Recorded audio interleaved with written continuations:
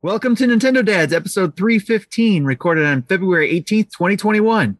On tonight's episode, we discuss the only thing that matters, Nintendo's latest direct since September 2019. Jesse, you know what to do.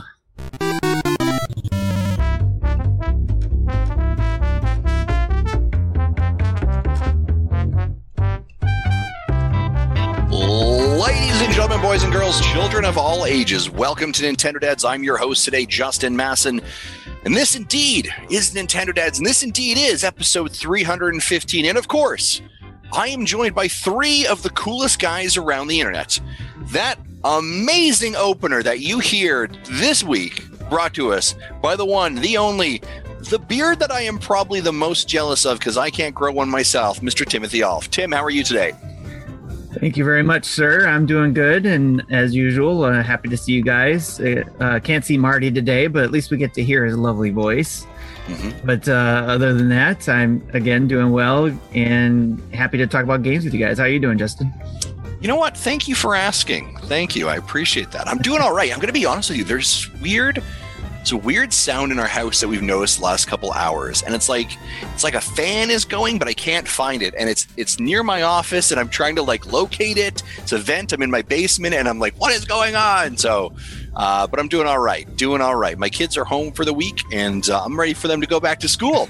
Speaking of someone who is stuck at home for a week because of a snowstorm, the majestic only voice of Marty Estes, as he is not on camera today. Marty, what is going on down in the deep, snowy, cold Tennessee that you live in, sir?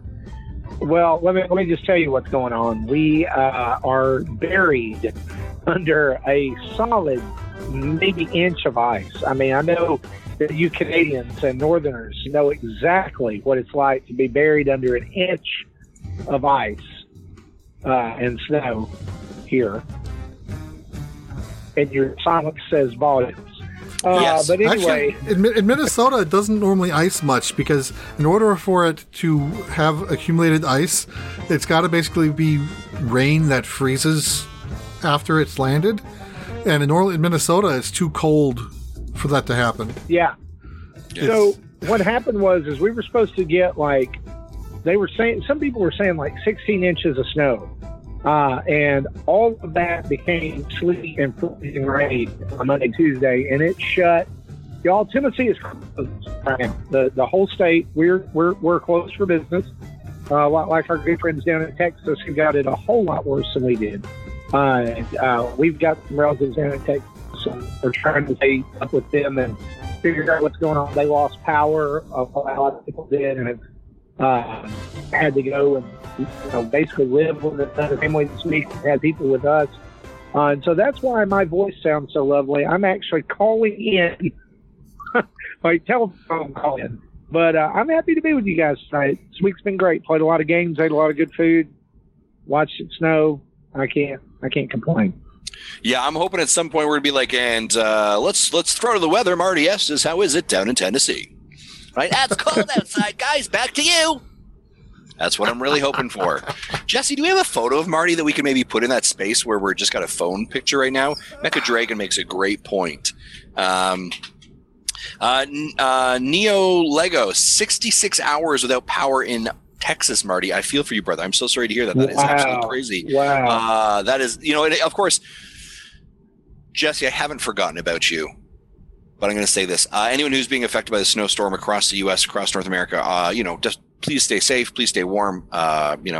Please take care of yourself. There's lots of craziness going on down there. So, heading over to Mr. Jesse Waldock, the man behind the board. That is it. Just use two Justins, Ebbisel says. Just use my picture twice. That's exactly it. I'll pose for you. Ready? I don't have the ability to do it right now. I even gave you credit for something. I was like, making it sound good. It's Jesse. You don't even do your job right. What do I pay you for? It still sounds the same. I just don't make you look good. God, frickin' come on, Jesse. Come on. This is what happens when I'm not there. You turn into this. No. This is me all the time. Jesse, what is going on behind the soundboard, sir? Pretty good. Yeah, this reminds me of what happened in my area 2 years ago. We lost power for most of a week, and and we get ice storms from time to time in Kansas as well. I was the first winter I was here was the first ice storm like that I've ever seen. It was weird, having grown up in Minnesota for 25 years before moving here. I just have never seen ice like that before. Yeah. And in Canada, what we call an ice storm is Tuesday. All right, moving on. Big thanks in the chat here to Bald Seagull for the Prime sub as well. Thank you guys very much. Man, it's been a great week, hasn't it? It's been a lot of fun, right? It's just a lot going on. A lot of fun to be a Nintendo fan this week.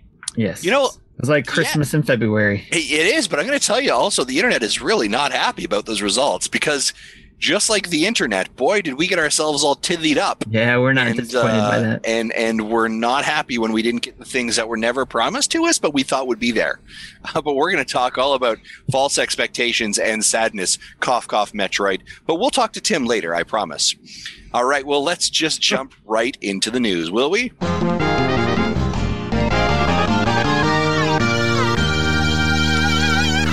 I'm laughing on the outside, but I'm really crying on the inside. He's like, why does Justin always pick on me so much?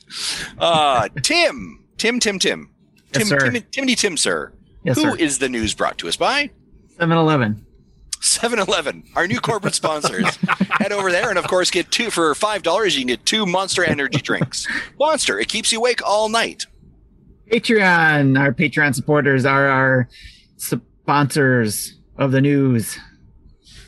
Great. Awesome. Thanks, Tim. I appreciate that. You're welcome. Big thanks to the amazing folks over at Patreon. And of course, we have a new patron supporting the show, Kevin Alexander. Thank you so much for jumping in and supporting the show as well. Kevin joins the over 100 supporters that help us every single month keep the show on the air, keep it ad-free, and help pay for potentially a replacement to Marty. And his his frozenness. Marty, I'm going to go back to you if for the I weather. end up looking like the guy from at the end of The Shining, yes, one that's of exactly those 4 guys can replace me. You have my permission. Yeah. Can we just get a quick weather report from Tennessee right now, Marty? It's real cold down here, Justin. Okay. Great. Thanks very much for throwing back to the studio. I appreciate it. We're going to do that. We're going to do that a lot throughout the show. I'm hoping you'll send some photos too, possibly. Guys, this week, man. What a week for Nintendo. It's a roller coaster. Can we just talk about the biggest thing? The thing that I think we should be the most excited about? Those Nintendo Switch Online updates that happen on Wednesday. Do you know what I mean? Let's God. go. Let's go, Fire and Ice. Man. Ladies and gentlemen, that's the show. Thanks for tuning into Nintendo Dads. That's all we need to talk about. Night. Good night. All right. Nintendo Direct. I played 5 minutes. Can I say this honestly about the game? I played 5 minutes of it, and my son looked at me and said, "Why are you wasting time on this?" You gotta love children. That was his literal quote. Wasting time on what? Playing Fire and Ice Fire on and Super Ice. Nintendo. Oh. Yeah. We're not going to run down every single game that was announced during the Nintendo Direct. Oh, geez. Why am I here then? Come on. I know, right? No. We'll maybe hit on just kind of the big ones. I'm sure the internet has already kind of spoiled it for a lot of people or told a lot of people. And then we'll kind of go around the horn and just say, are there any other games that interested you? Well, before you do that, can I just mention that we talked about this, right, in our Discord that, I mean, everybody was hyped when they announced at the beginning of the week that they were going to do this. And everybody's dreams just were through the roof of what they were expecting. And I hope when they were mentioning their dreams of what's going to happen, they weren't expecting everything to come true. But man, right, because I saw everything. If you read one person's post, it was there's going to be F-Zero and Metroid and Breath of the Wild 2, and the next person was no, it's going to be a Switch Pro, and it's going to be. But you know what's funny is that almost everybody that I saw post said Breath of the Wild 2. I thought a lot of people wanted Dragon Quest 12 announced. Yeah, you're running in some weird threads. You should probably get out of that. I'm concerned about your safety. I like my threads. Dark web shit going on there. You know what I'm saying? So Mecha Dragon, let me know if that picture is better. I do have a picture up for Marty. Jesse, do I need to go over to YouTube and you probably fire should. Jesse? So rarely do I applaud Jesse's work, but that's really good, Jesse. That's really good. I had to make up for 5 minutes ago. That's fair. I appreciate you. I think, Tim, you are right, though. The expectations and the unfortunate part, there's a couple things that I fault Nintendo, and I also fault the fans, right? Mostly the fans. But why do we have to repeat this every single time? Yeah. But the reality is Nintendo, for 560 days hadn't done anything about it.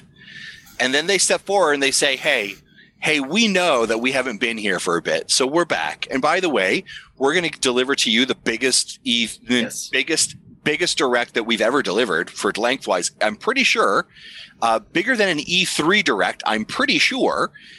And so when you combine those things together, absence of communication, early year, people thriving and thirsting for Nintendo to do really, really well. A huge game like Breath of the Wild that has been rumored about what the development cycle is, or Breath of the Wild 2 cycle is.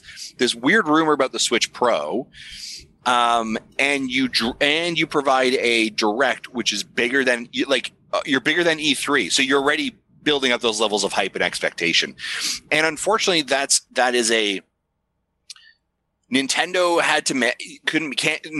nothing they could have done could have managed that expectation, other than they didn't do this unless they said, we don't do the direct and we just parcel out 4 mini partner direct 20 they minutes. continue to do what they were doing all last year. Exactly. Yeah. But they're super short and condensed. That would probably been the only way, because I think by making it the massive event that they did, they were apt to fail. They were going to fall on their face at some point.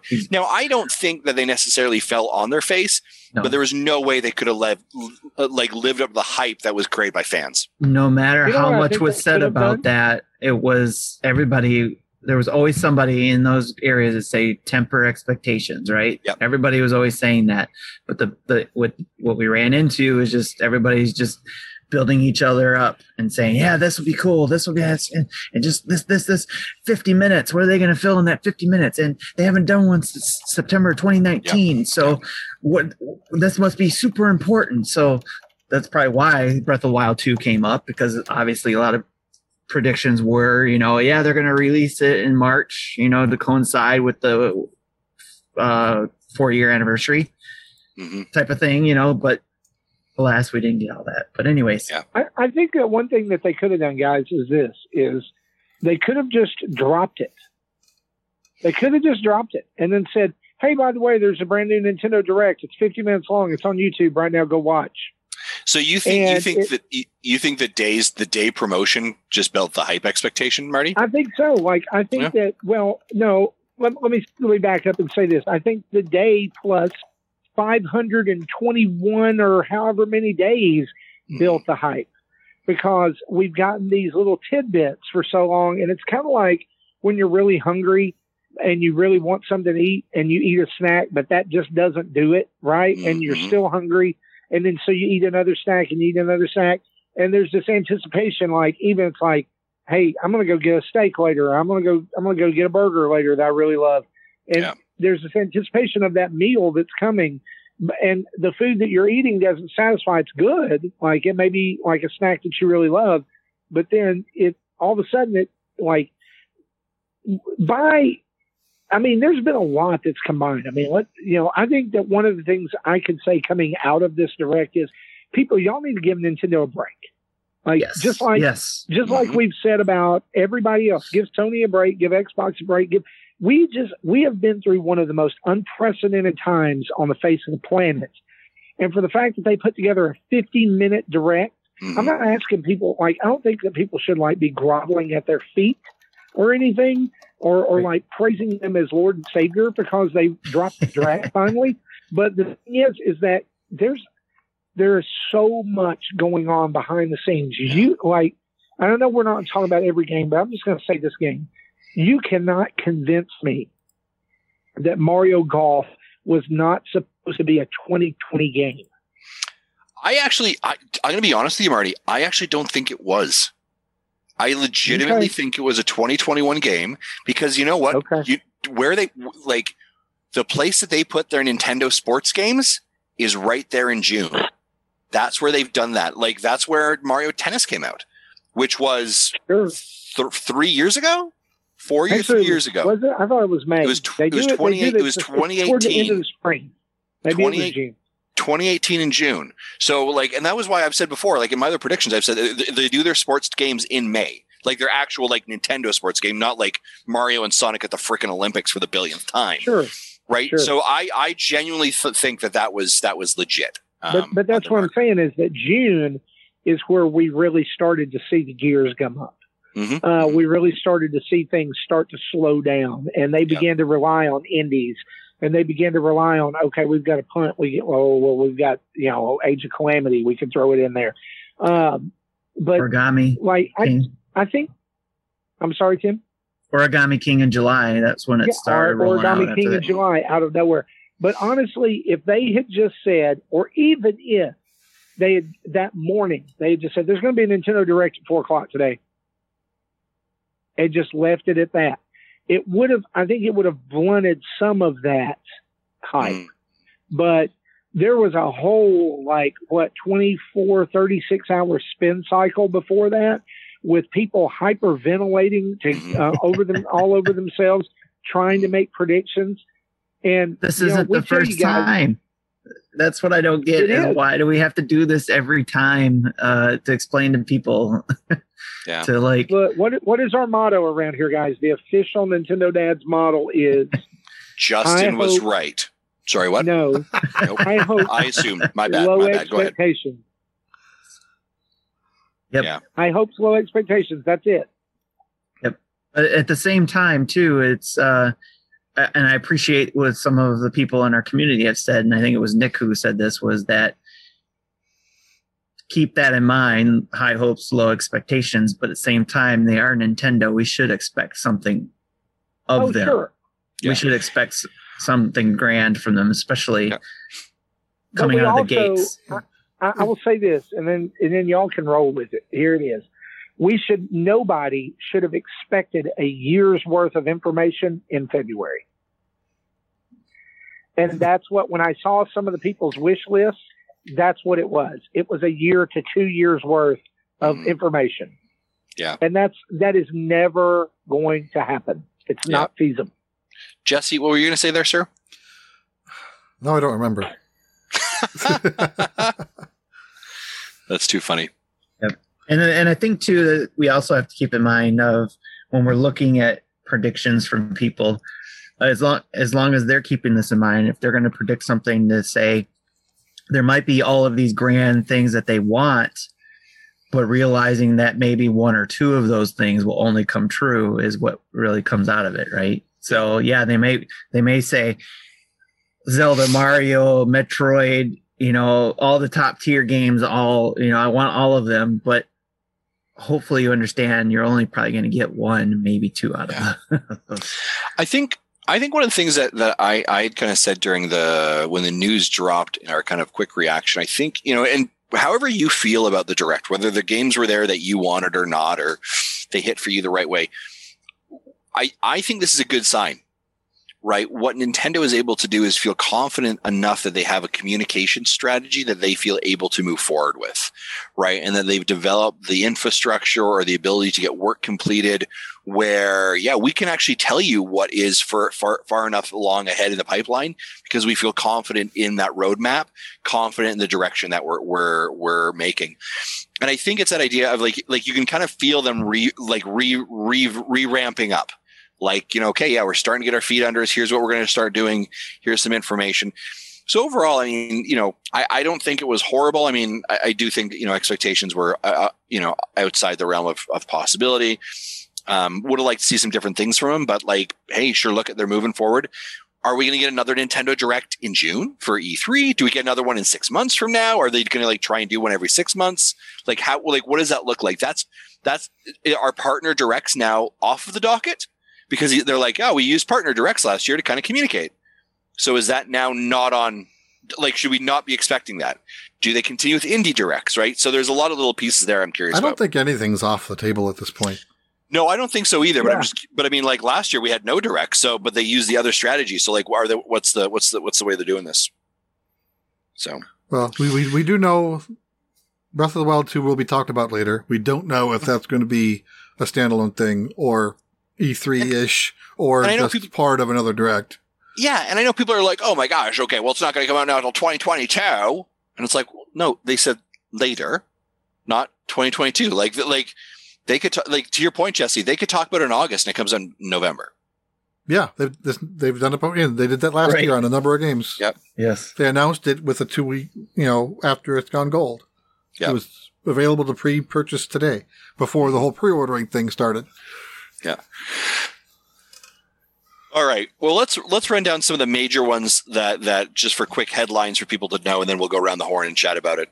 Super Smash Brothers DLC Fighter number 9 was revealed as Pyra and Mithra, and that is coming in March 2021. Interesting. They kind of did a great job duping us at the beginning, where it was like, is it DLC? What's going on? And then all of a sudden it was Pyra and Mithra that were arriving. As we mentioned earlier as well, Mario Golf Super Rush was announced for a June 25th arrival date with pre-orders available now. I think this for me, I think was probably the most exciting announcement. Pretty close. How about you guys? I know our community was pretty hyped for this one. Yeah, I'm looking forward to this one. When I bought the 3DS golf game and kind of went, meh, this is okay, but not quite what I wanted. And the more they talked about it, the more I'm like, okay, I'm more interested. It's when they said story mode, I'm like, okay, I'm in. Mm-hmm, mm-hmm. Okay. Tim, golf? I think that Marty, go ahead. Speed golf should be a real sport. I would agree. watch that.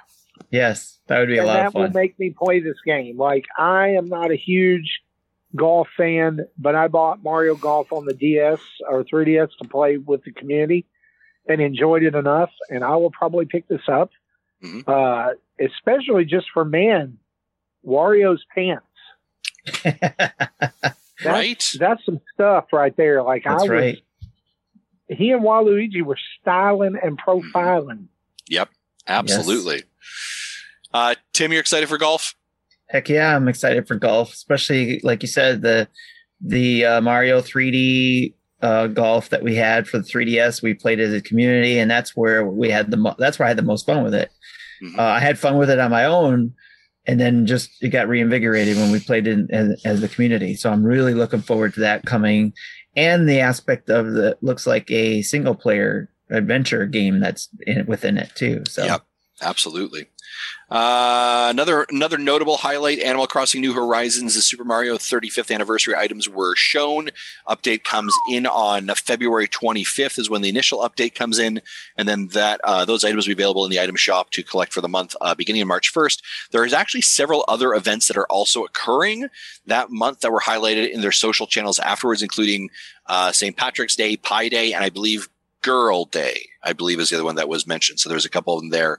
Man, I said on the stream too, I was like, I am going back to my island. I'm going to start collecting bells because I'm going to be buying all this stuff. What do you guys think of this update? Very well done.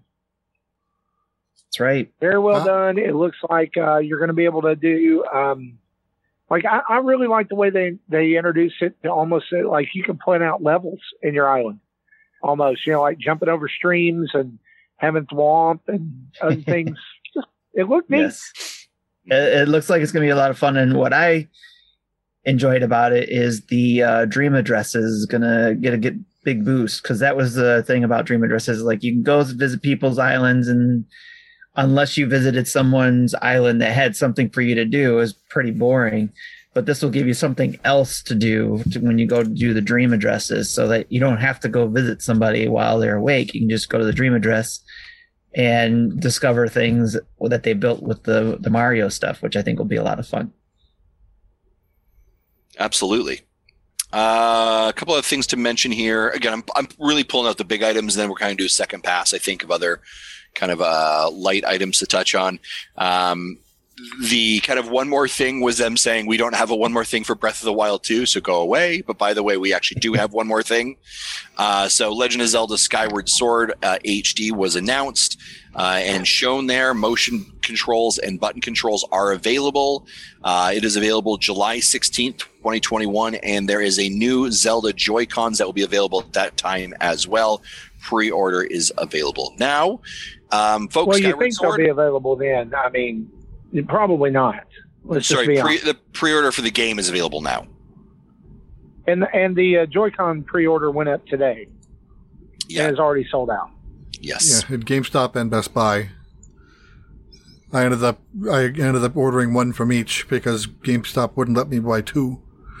Because I'm buying one for me and one for my son. When I tried to go, I couldn't get into GameStop, so it was probably crashing anyway. So yeah, Jesse, could I have a hot take button, please, sir? Hot take. I think these Joy-Cons are ugly. What? I do not like them. I like them. I do not like them at all. that's fine. No. You can buy them and give them to me. I'll probably have a really easy time finding them here in Canada. Probably not a problem, right? All right, exactly. So, yeah, I don't like the look of them. I don't. I like Zelda. I like Legend of Zelda, but I just don't like the look of these Joy-Cons. Personal take. I think they look great, and I think you're wrong, but that's okay. Yeah, that's fair. That's And I mean, hey, that is the beauty of it, because you can have your gray Joy-Cons or whatever it is you prefer. Yeah, please, more for I us. play with my Zelda ones. That sure. A member of our community, actually John from Retro Logic, had a second set, and he hooked me up. Wow, that's awesome. Wow, that's awesome. He's my favorite, and I may just go join their podcast now. That's all I've had to do? Come on, man. That could have been so much easier. And, of course, the final announcement, Splatoon 3. Splatoon 3 for 2022 release. Now, is interesting enough, the very end of it said back in the ink. I wonder if, and I know they just said Splatoon 3, I wonder if back in the ink is going to be like the subtitle to it. I think it's going to be their marketing campaign. Yeah, I think so. Yeah. Guys, Splatoon 3 coming to Nintendo Switch in 2022. Are we excited? I'm excited about the art style. I think it's it's close to what we've seen, but it looks a little bit more grittier, I guess. Mm-hmm. It looked very interesting. Yeah, dystopian. I'm interested in what the story is behind it and how they're going to portray it. It seems like to me they are tying in the whole Splatocalypse thing that happened with the last Splatfest. Mm-hmm. Okay. And I think this game definitely got delayed. That makes sense. Yeah, I would agree with that one, probably, Marty. Yeah, because when they originally said this is the last Splatfest, then they ended up doing years of repeats. Mm-hmm. That they probably weren't planning on. Here, and maybe this is a hot take, and you don't have to use the button. That's okay. But I got really excited. I got really excited when I thought it was going to be like a Borderlands style shooter, and not just more Splatoon. Like, I would love to see them branch out into other kind of like shooter types. Yeah. Yep. We weren't sure where I was going to go with that. Can I reference something? I'm not mad about it, but like when it showed me that, and I was like, oh, you're going to have a bow with ink, and you're going to have a little buddy, and you're going to be running through the wasteland, and then the bus pulled up and picked them and took them to a city. I was like, oh, okay. Yeah. I'm going to reference something here that I just did some quick Googling on.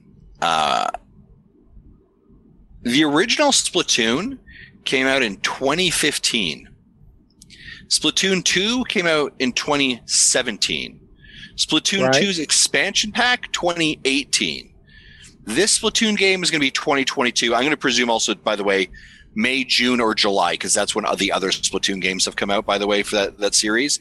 Oh, it's definitely in that spring spot. This game will have had 3 entries and a DLC pack in 7 years for a brand new IP that was not pre-established 10 years ago.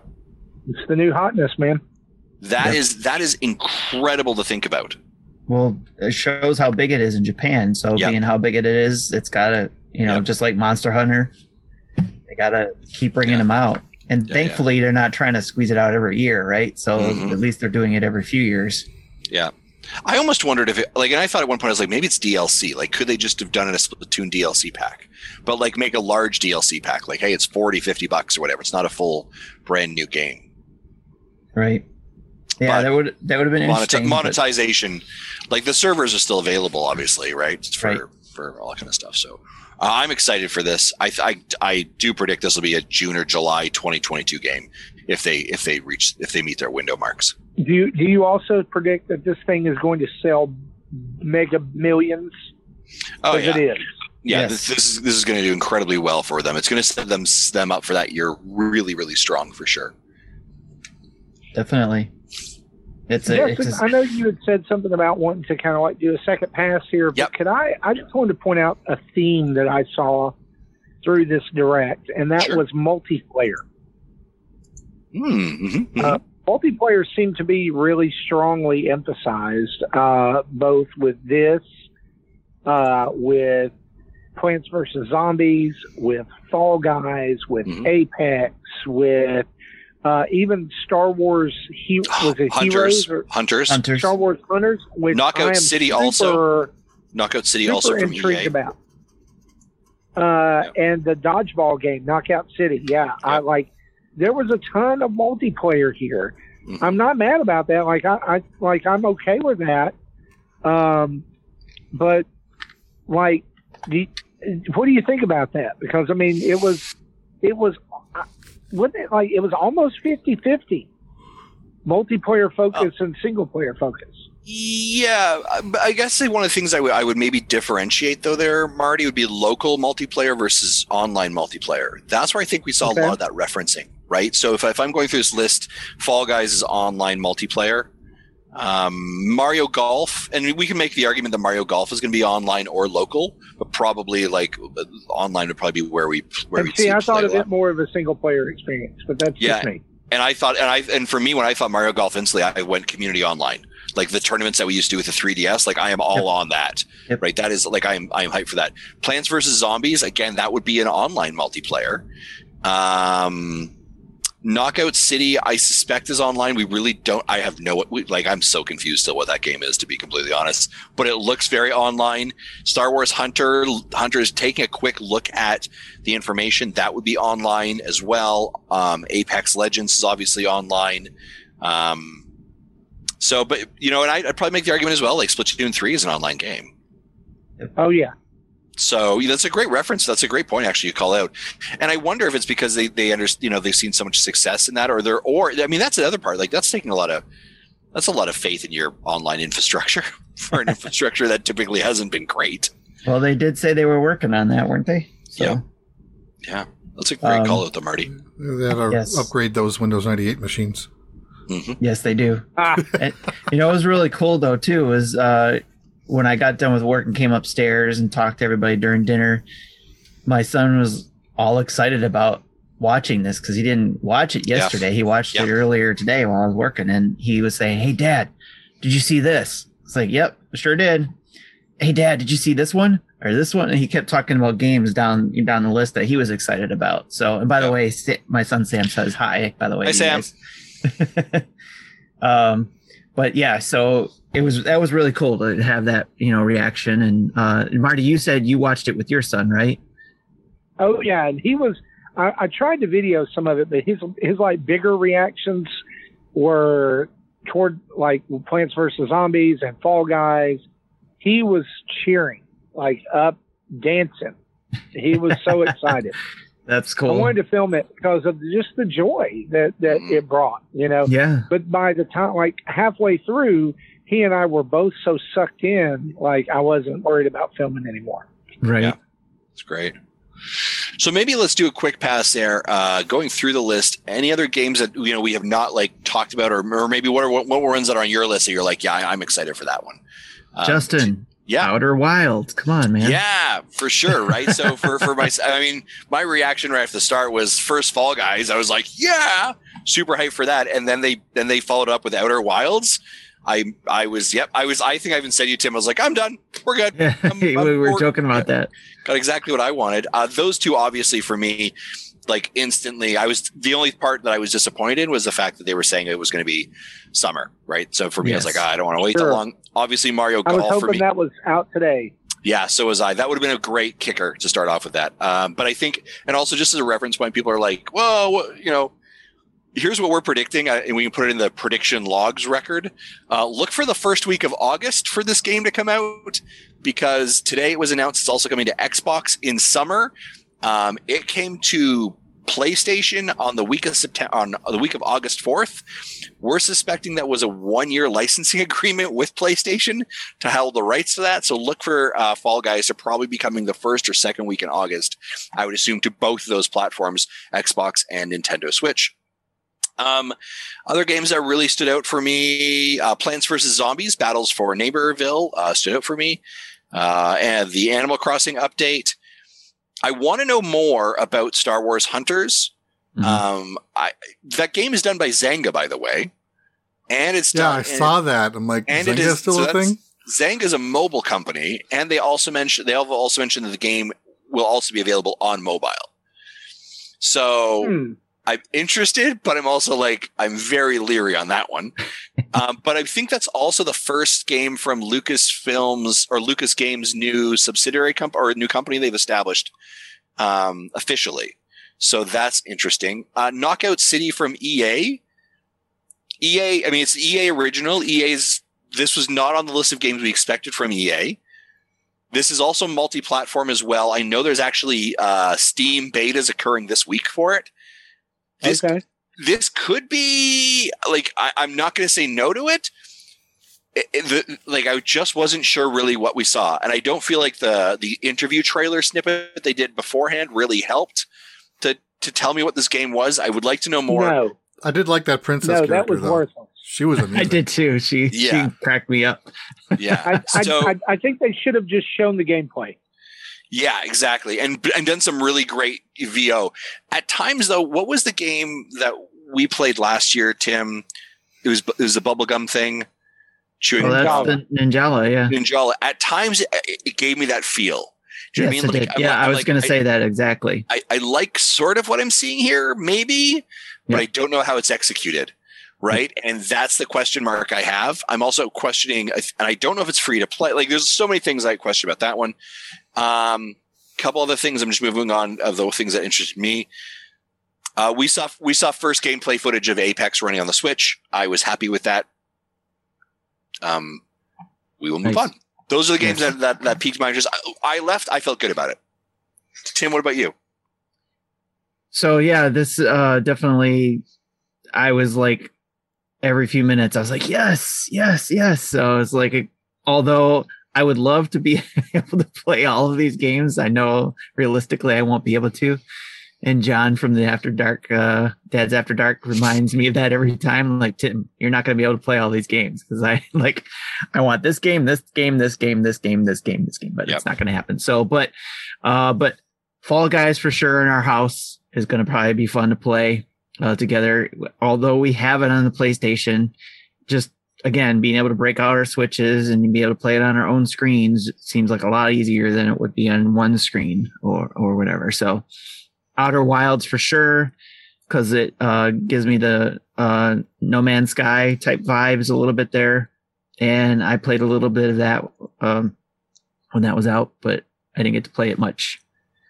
So I'm looking forward to the Outer Wilds, giving that a go. The other thing that stood out to me because I haven't had a chance to play and I missed out on it when everybody else was playing was the Hades physical version. Mm-hmm. I'm excited about that announcement that we'd get a physical version.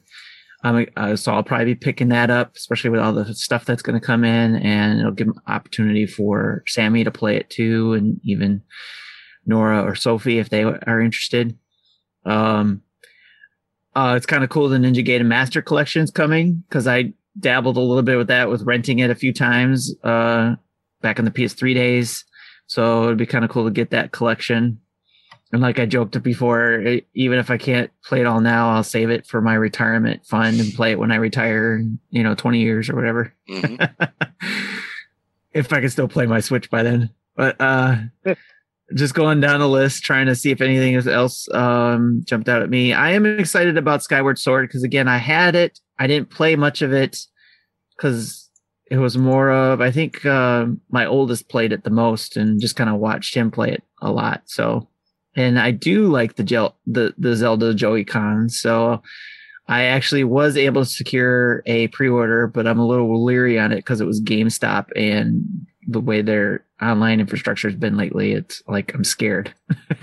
Well, be glad you did, Tim, because I was just hitting some different groups here as we're talking, and those Joy-Con are already showing up on eBay. The pre-orders selling for $200. Yeah, that, and we talked about this, right, Marty? And we talked about it in the previous shows. Yes, we talked about it in previous shows that. And I mentioned it during the PS5, Xbox Series fiasco, ordering fiascos, and even the pin issues that we run into. I was afraid of this type of thing happening. I wasn't expecting Joy-Cons, but for a new system, let's say for Nintendo, right? A new Switch. Like, yeah, it's going to happen. We're going to be fumbling around with these stupid online infrastructures, trying to handle people trying to order it. And the sucky part is, like you said, the people that suck that are doing it are the people who are using bots or whatever, and whatever black magic they're using to try to get, as many pre-orders as they can, which sucks for us people who are actually wanting to use these items, or maybe even have an extra one just to have on hand because we do collect things because we're Nintendo fans. But anyways, the last thing I was excited about was not only that I'm excited about playing Splatoon 3, but it's a point on my prediction list, and I was happy to see that come true. So well earned. So that's a lot of, and I know there's several other things, but yeah, those are the things I'm excited about that stood out. Jesse? Well, I think we've already talked about the games that I'm interested in. So of the other games here that I still wanted to talk about, because there's conversations to be had. They described the Age of Calamity expansion pass by a screen that they had up for 3 seconds. Yeah. So you literally had to go, watch it again, pause it if you wanted to read it. So I did have everything written out in the notes in case we wanted to go over some of that, but still there wasn't any details about what's being added, just more generalizing things. Mm-hmm. Wave 1 will be released in June. Wave 2 will be released in November. It's only available as an expansion pass. You can't buy the wave separately for $20. So you can start buying on May 28th. Yeah. And I know you can do a pre-order for the expansion pass, but you won't get charged until the 21st, and then effective the 28th. I know there are folks in our community who absolutely love Age of Calamity. I know that John busts my chops pretty much weekly about not playing Age of Calamity. I'm very much actually afraid that one day I'll just find him knocking at my door, and he's traveled to Canada to stuff me a thing of Age of Calamity and watch me to play it at gunpoint or something like this. But I know that he is he's very excited for that as well. Anything else on that list that interested you, Jesse? Let me quick look again. I think the Project Triangle strategy is something to be talked about, but I did play the demo, so we can talk about it later. Okay. I think, and Capcom Arcade Stadium probably needs some more little description, but I think Tim has downloaded that. We might talk about that later on in the show as well. Okay. Cool. I think that's everything I wanted to touch on. That's fair. Mr. Estes, we'll head over to you. And just before we head over there, quick report. How is the weather? What's it looking like outside? It's real cold down here, boss. Real cold. Excellent. Thank you very much, Marty. Coming back for sports. Go ahead, Marty. What's up? So I'm really looking forward to Mario Golf. I mean, I know I said that earlier. I'll probably pick this up. I'm looking forward to the community aspect of it. I think the speed golf is brilliant. Another game that nobody has mentioned yet, but I think needs to be on everybody's radar is Stubbs the Zombie in Rebel Without a Pulse. This, they slipped it in, and didn't really even like describe what it is. But for those of you who've not played this game, originally launched, I think on either on the Xbox or the Xbox 360, it was developed by the team that developed the original Halo. And in the I'd never heard of this game before, so I didn't. They were talking as if it was something that pre-existed, but I'm like, I've never heard of this. It's fantastic. You play as a zombie who runs around and kills people and then brings them back to life as his zombie minions. And you run through the levels, like using things like you can throw your brains like a grenade and do all kinds of stuff, but it's all done in the 1950s. Like nobody believes that there's zombies happening, like or going on. So it's like it has this awesome like oldies soundtrack. It's just at one time it's so fun to play, but also super bizarre. And I think you need to keep it on your radar, like especially if you like 3D action games. That was one. Another one is that I'm really super excited for is Miitopia to come to the Switch with upgrades and more stuff, and another focus on Mii's. I love this game on 3DS, and I think it like a lot of people have been giving it a bunch of crap too. Oh, it's just a 3DS game. It's just 3DS. If you've ever played Miitopia, it is never ending. Like it has a ton of content. I said that like it was bad. Let me say it has a ton of content it's presented in such a charming and funny way. And these new editions look really good. So I'm excited about that. The challenge with that one, Marty, is that it's any time a game is being ported, people immediately create assumptions around the value of it, right? So I saw people today lose their Evan living mind over the fact that a 3DS port will be $60 at purchase. Or $50 if you buy it at Walmart. Yeah. Sure. But there you go. That's the frustrating thing too about that is people don't understand that it was originally on a 3DS, $40 or something like that? It was $40. Yeah. It was $39.99. $40 is a full price game for a 3DS. Yeah, it's a full game that if the 3DS was for sale and still going strong now, it'd still be $40. Yeah. And now that it's coming to the Switch, you got to think, yes, it is a 3DS game coming to the Switch. So what do they have to do? They have to up-res it. They have to give it some polish. They have to add some things because it's, they're bringing it over. So, and we did see a couple things that look different, like the horse thing, right? So, because we didn't remember the horse thing. And I think there's some upgrades to like relationships and different things like that. So this is going to be fun to see. I think there's a wig system now that didn't exist before. Yeah. Speaking of relationship system, and Mecha Dragon, thanks for reminding me of this. Fun fact: Miitopia got an M rating in Russia due to same-sex marriage. Yeah, there it is.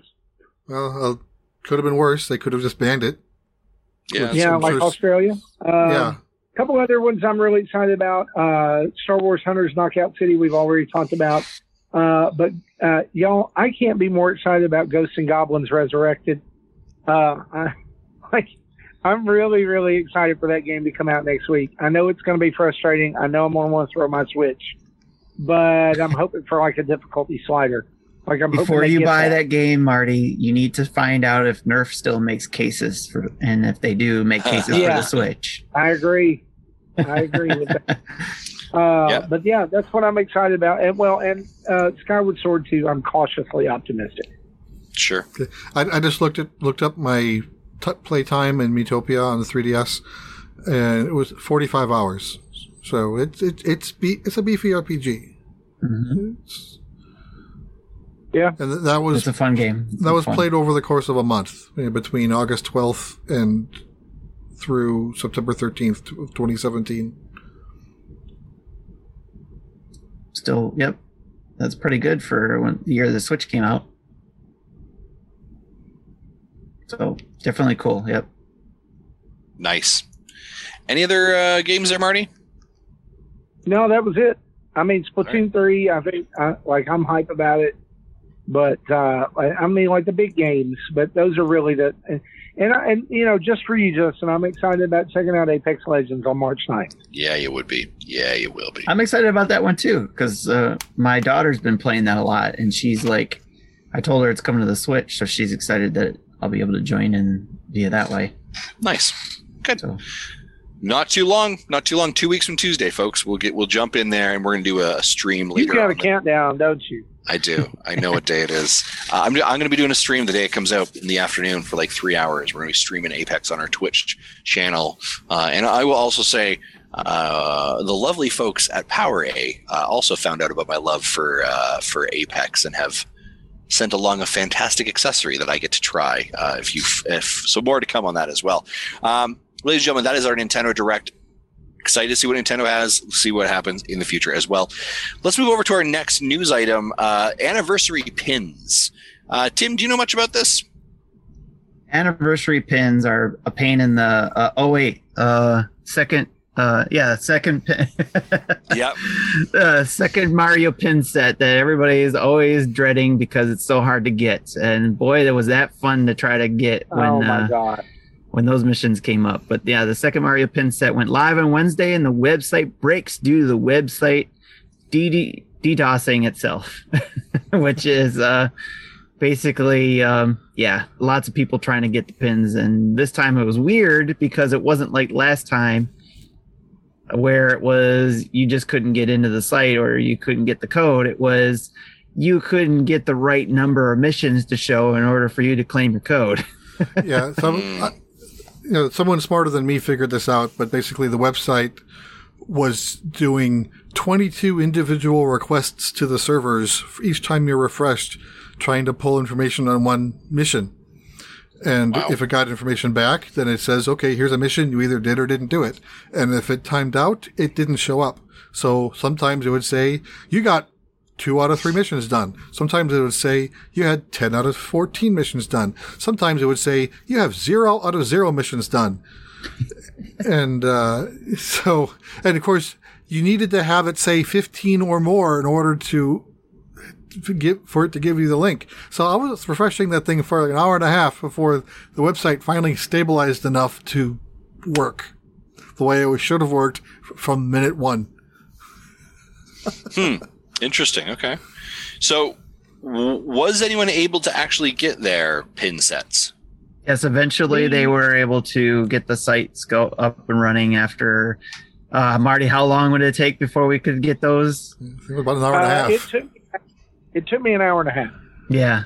So like some people were starting at 2:30 because the first pin set, they actually released them like a half an hour early. So everybody was on a half an hour early. Yeah, they went live at 3:00 Eastern, and I got my order in at around 4:30. Wow. And I was refreshing 2 browsers. It just went straight through. Yep. Once it opened up, once they fixed whatever it was, or things slowed down, and it was right before the Direct 2 happened, I think. Yeah, half hour before the Direct started. Yeah. So it was good timing on their part, but I was able to get in pretty quickly and get it done pretty smoothly. So nice. Excellent. Imbecile says he started refreshing an hour early and he could just watch it degrade before 3:00 hit. That sounds about right. Yeah. All right. Well, hopefully you're able to do that. There have also been some new missions added to the Mario anniversaries. So you can check that out. Obviously, heading over to Nintendo Missions or Mario.nintendo.com. Yeah, exactly. Just do that stuff and you'll be all right. Jesse, before I do want to quickly say the 23rd mission involves you using the dream sleep address thing, dream address in Animal Crossing to access the Nintendo Island. Yes, there's Nintendo Island. That's what it says. So you could probably go to it now, but the website will tell you the code. It's supposed to be. It's live between March 9th through March 24th. Okay. All right. Yep. Fair enough. The event they're doing is in that time frame. Yeah, exactly. Hey, Jesse, some game releases got announced. What should we be aware of? Okay, so we knew Persona 5 Strikers comes out on Tuesday for $59.99 like normal. This was not something that was reported. This is something I ended up finding out myself by digging in the eShop, that there is a $69.99 bundle that comes, if you buy that, it comes with, I think it's the soundtrack with over 40 tracks. That's downloaded as a separate bonus features app. Then it gives you access to both DLCs. The first one's a Persona Legacy background music that's normally $9.99 if bought separately. I presume that lets you play Persona 3, Persona 4 music as you play this game. And then another is called an All-Out Attack Pack. It's $4.99. I'm not sure what that is. It's probably just items, healing items, maybe a Persona upgrade items. I don't know yet. The other thing it gives you is the ability to play it 4 days early, which means you can play it tomorrow or today at the time of you listening to this. That's interesting. So I did buy the $70 one.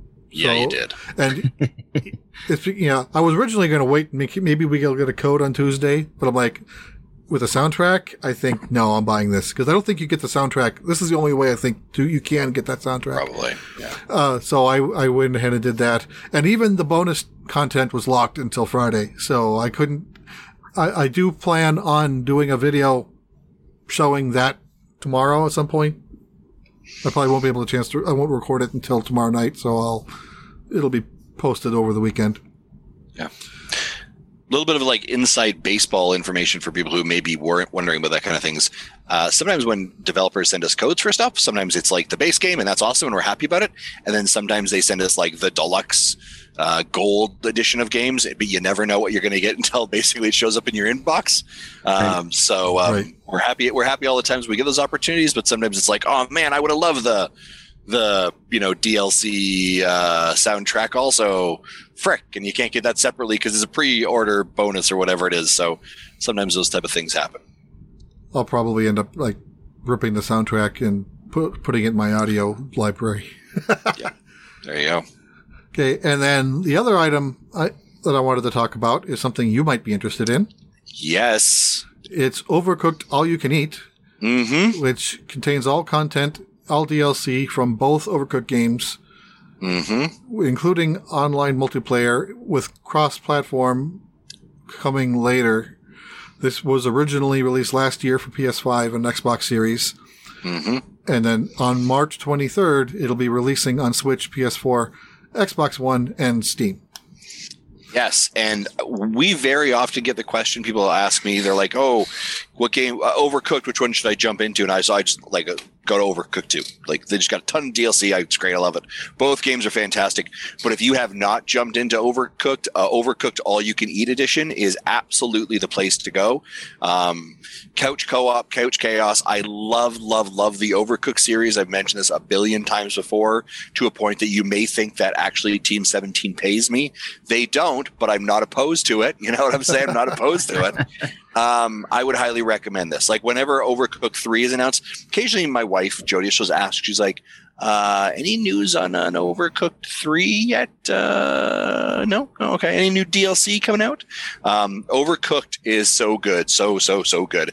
It is kind of the gold standard of the couch co-op, couch chaos games that are available. What was that latest DLC that came out just for this version of last month? Do you remember? Was it for last month, or are you talking about the one when they did the Game Awards? Maybe it was the Game Awards. The Game Awards, they inserted the Muppet Chef. Remember? Because I was like, yeah, Overcooked 3. And they're like, yes. They're like, no, the chef is now in Overcooked. I was like, son of a bee. And I was so, like, it's kind of, I presume that'll be included, though, right? They're saying, what was that? And then I was like, oh, that's got to be like just a free DLC update for the Switch. And it was like, no. I was like, you suck. So you might get it now. Yeah, might. Yeah. So the price for the Switch version has not been announced, but the PS5 version costs $49.99. So for that comparison, Mecha Dragon asks if they can upgrade their existing Overcooked games. Probably not. Yeah, probably not. No, I don't suspect as much. Yeah, it was the Swedish chef. Thank you very much for that. Any other pieces of information in regards to? I see there's one other thing here, Jesse. I'm going to let you. Yeah, you sure you don't want to talk about that? No. Okay. No. I mean, I would love a 5-minute power nap, so I'll let you talk about this. This isn't going to be 5 minutes. But yeah, the other day it was announced that the Miko is going to be delayed for a second time due to just hardware part constraints. So the original launch date that was set back in 2018 was October 10th, 2020. Which I think was like the anniversary of his sister's death or something morbid like that. But, the way to remember his sister.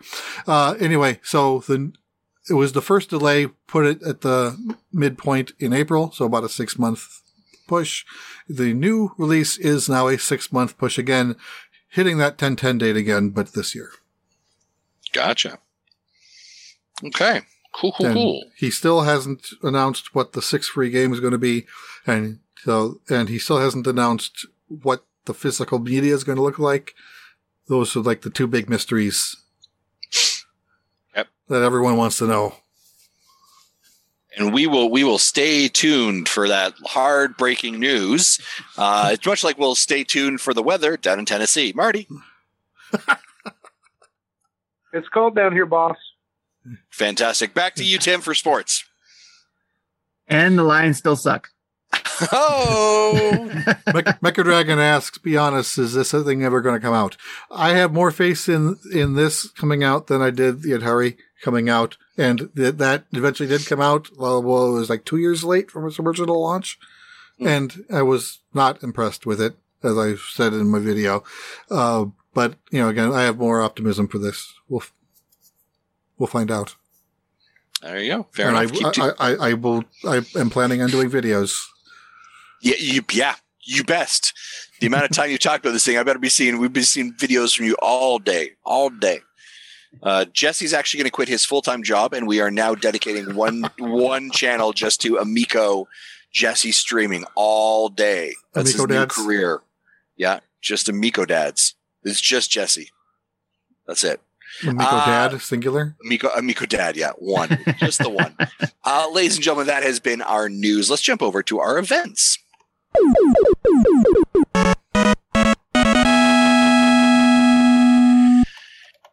Put a couple of additional events in here. Tim, let's throw over to you. Got the dinner table coming up soon. You want to talk a little bit about the dinner table? Actually, tomorrow night we have our dinner table for this month. And of course, it's open for any Patreons who pay $1 or more, who get into our Discord, can come join the dinner table, where we talk about what this time is going to be. Our main dish is going to be about kids and video games, what kind of impact they have on our kids, and is it good impact? Is it bad impact? Can it be used for good? And all that kind of stuff. So I'm looking forward to talking about that with the community, and anybody who joins. And I've even opened it up, on a couple of the podcasts that I've been on. Like I've been on the Nintendo Pals, and of course the NDAD Crossing guys. They're always welcome, and Nick's always usually come on, and Dad's After Dark's always welcome because they're part of the community. But outside of our community, I've always invited anybody to come join us too. So you never know who might pop in.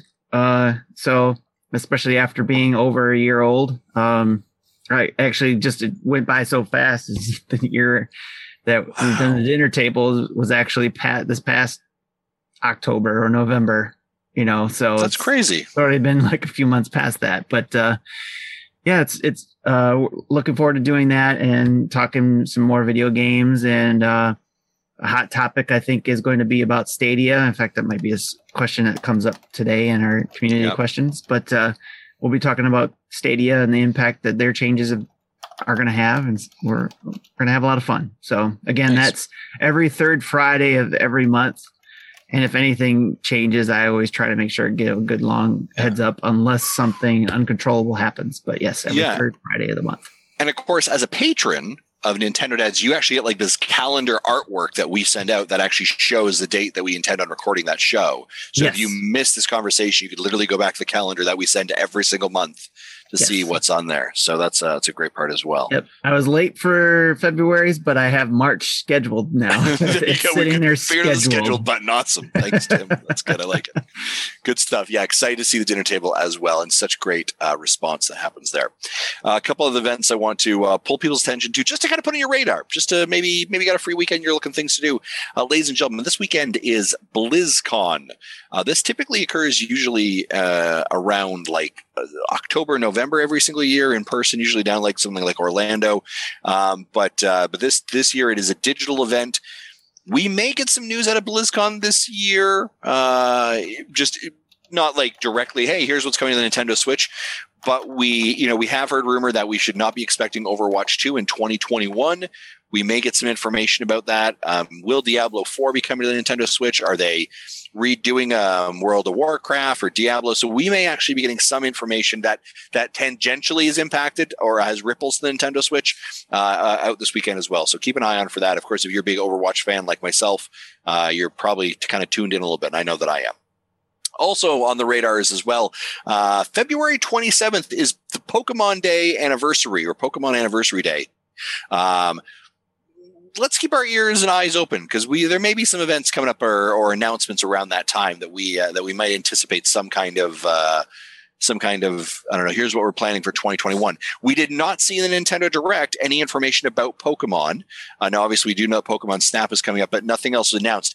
If there is anything big that's going to be announced regarding Pokemon, the Pokemon Company will own that information, not Nintendo. Yeah, go ahead, Jesse. The 27th is a Saturday, so I doubt we'll see anything on specifically Correct, that day. yep. But I would say anywhere between the previous Thursday and the next Tuesday is probably fair game. Yeah, we got 5 days there, or four business days where something can happen. Yeah, exactly. So some fair games. So if you're a Pokemon fan, maybe keep an eye out for that. Speaking of Pokemon events, or Pokemon events, I'll go to Pokemon Go events are happening coming up soon. March has a community day featuring Fletchling, which is happening on March 6th. And hours are not yet determined, but they're usually 10 a.m. to 5 p.m. local time.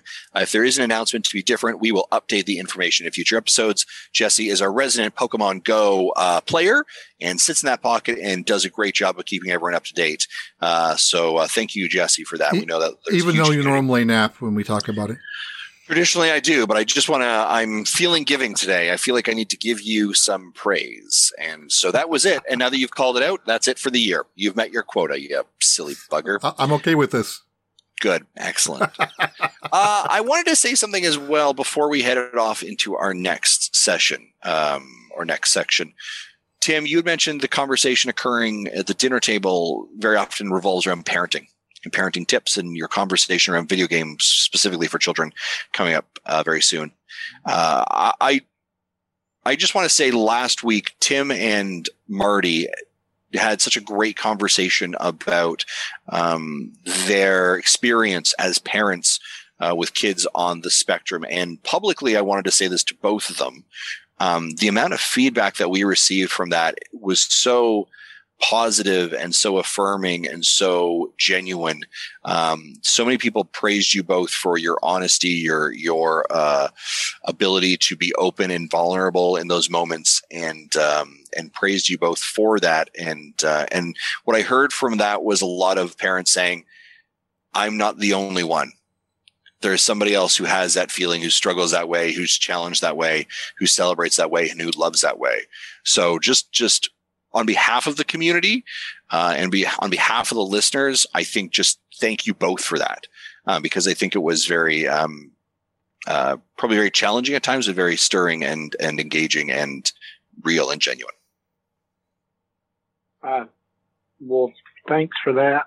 When we talked about that, I didn't expect it to be such a big deal. Like we were just going to answer a question, but we heard so much from people this week, and that, like, on the opposite end of that, like hearing people talk about that and how much that meant to them, or sharing experiences that they had, was very, very special to me as well.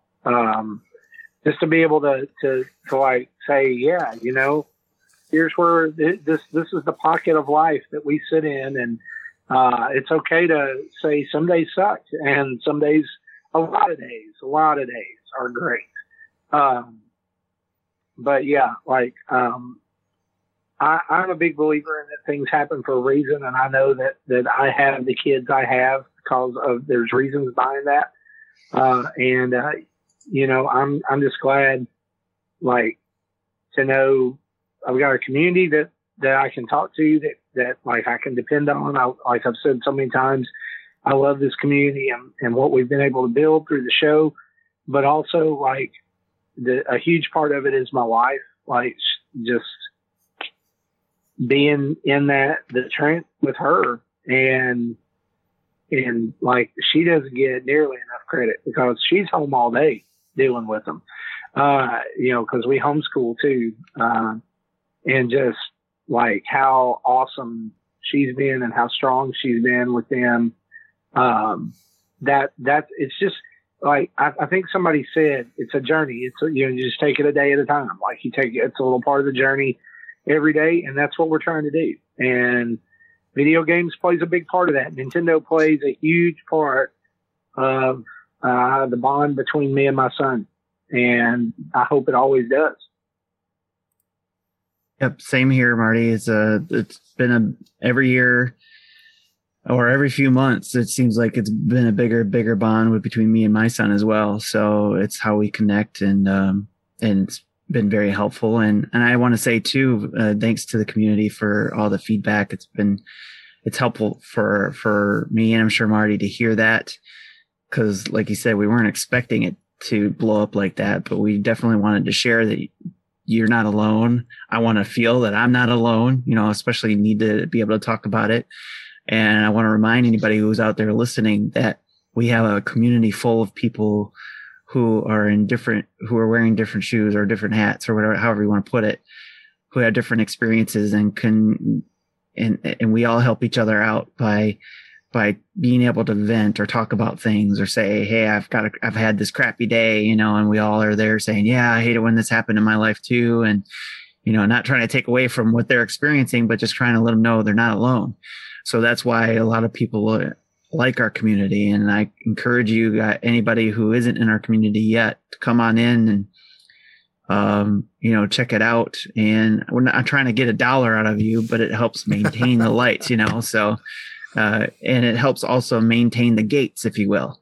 We don't want just anybody coming in. We want people who are for real coming in. So, and we want you to be able to feel comfortable coming in and, share those type of things. You know, you might not be able to do it day one, but just come in and get a, you know, feel for the community, and then be able to have a place where you can feel comfortable to share those type of things that Marty and I shared last week. And then, you know, just know that you're not alone. And that's not just for dads.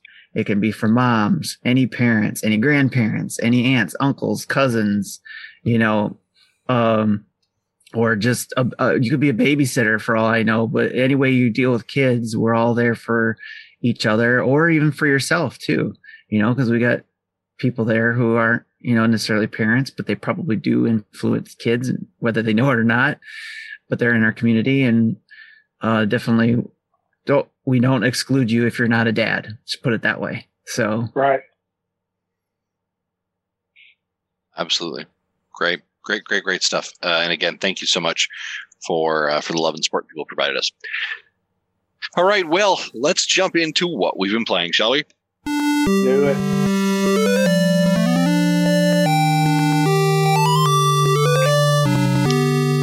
So there's a couple of things as I'm looking at this list that I noticed that there's at least one game that all of us have been playing. I can assume I know Marty's been playing. It just hasn't put it in the doc, and that's okay, Marty. So I think I'd like us to have, thank you, Jesse. Yeah, have a big conversation about Super Mario 3D World and Bowser's Fury, and then maybe just do a hot pocket line of like what the other games are you've been playing in like a 30-second snippet. Is that fair? Because I think the rich conversation is probably around Bowser's Fury. Round the horn, folks. We've all been playing it, right? Just for kind of a reference point, has anyone finished 3D World? Has anyone finished Bowser's Fury portion of it? No, I'm both. I have 100%ed Bowser's Fury. 100% Bowser's Fury. Marty, where are you at?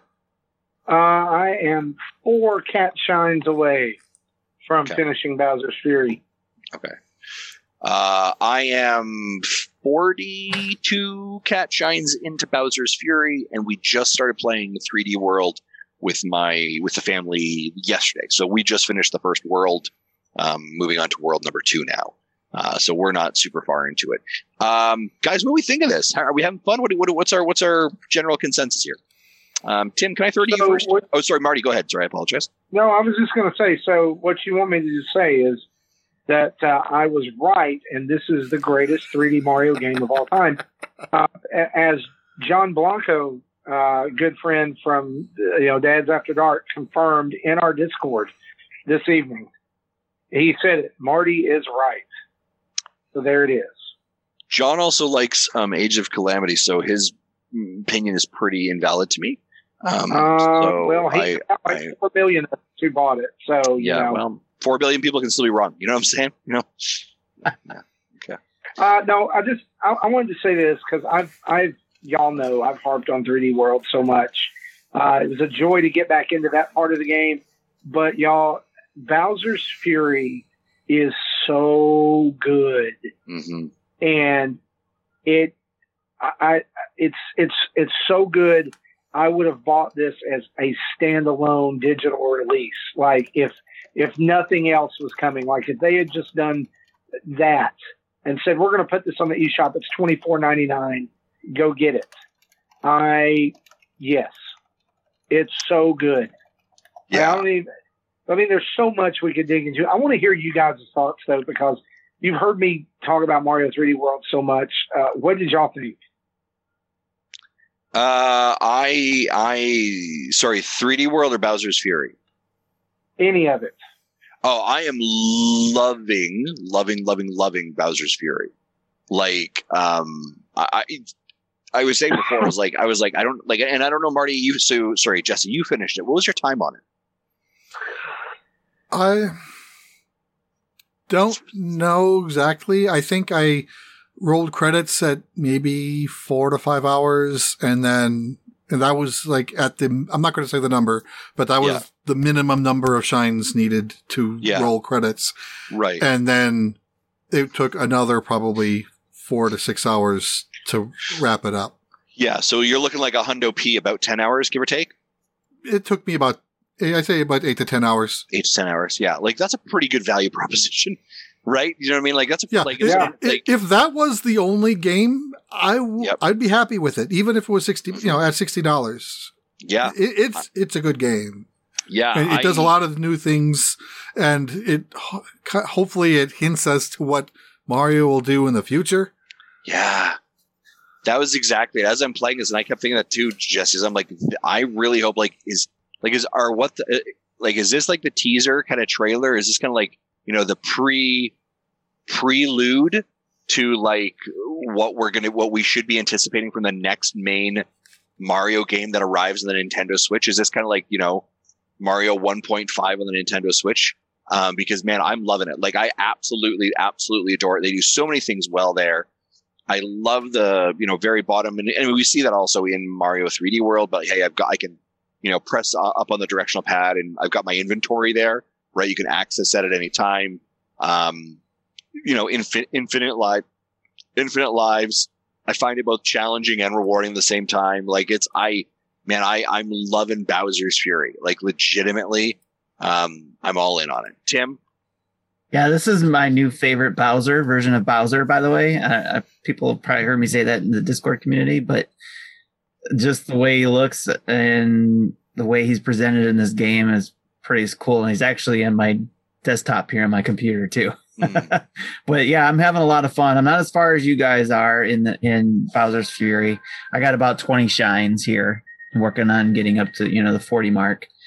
And then I like the ability of right now. I have it on the ability to be able to have Sammy jump in as Bowser Jr., which we started off playing that way, and then when he was done, I continued playing on without him. So I like that ability for him to be able to jump in and out of the game whenever he wants to play with me and stuff like that. And the same goes for, 3D World as well. So, and I didn't get to play that one as much when it was out on the Wii U, but I loved 3D Land. So I'm hoping that, I know it's a bigger aspect of the game and a lot more content there, but still, I liked 3D Land a lot. It's one of my top Mario games. And so the more I play World as well, again with Sam and any of my family that plays, or even when we played online, it was fun just getting a hang of it. Even though the depth of the game was a little troublesome for me. And Marty, you mentioned how it was it's hard for people to catch on to that a little bit. But once I got the feel for it, then I was able to kind of play a little bit better the platforming part of it.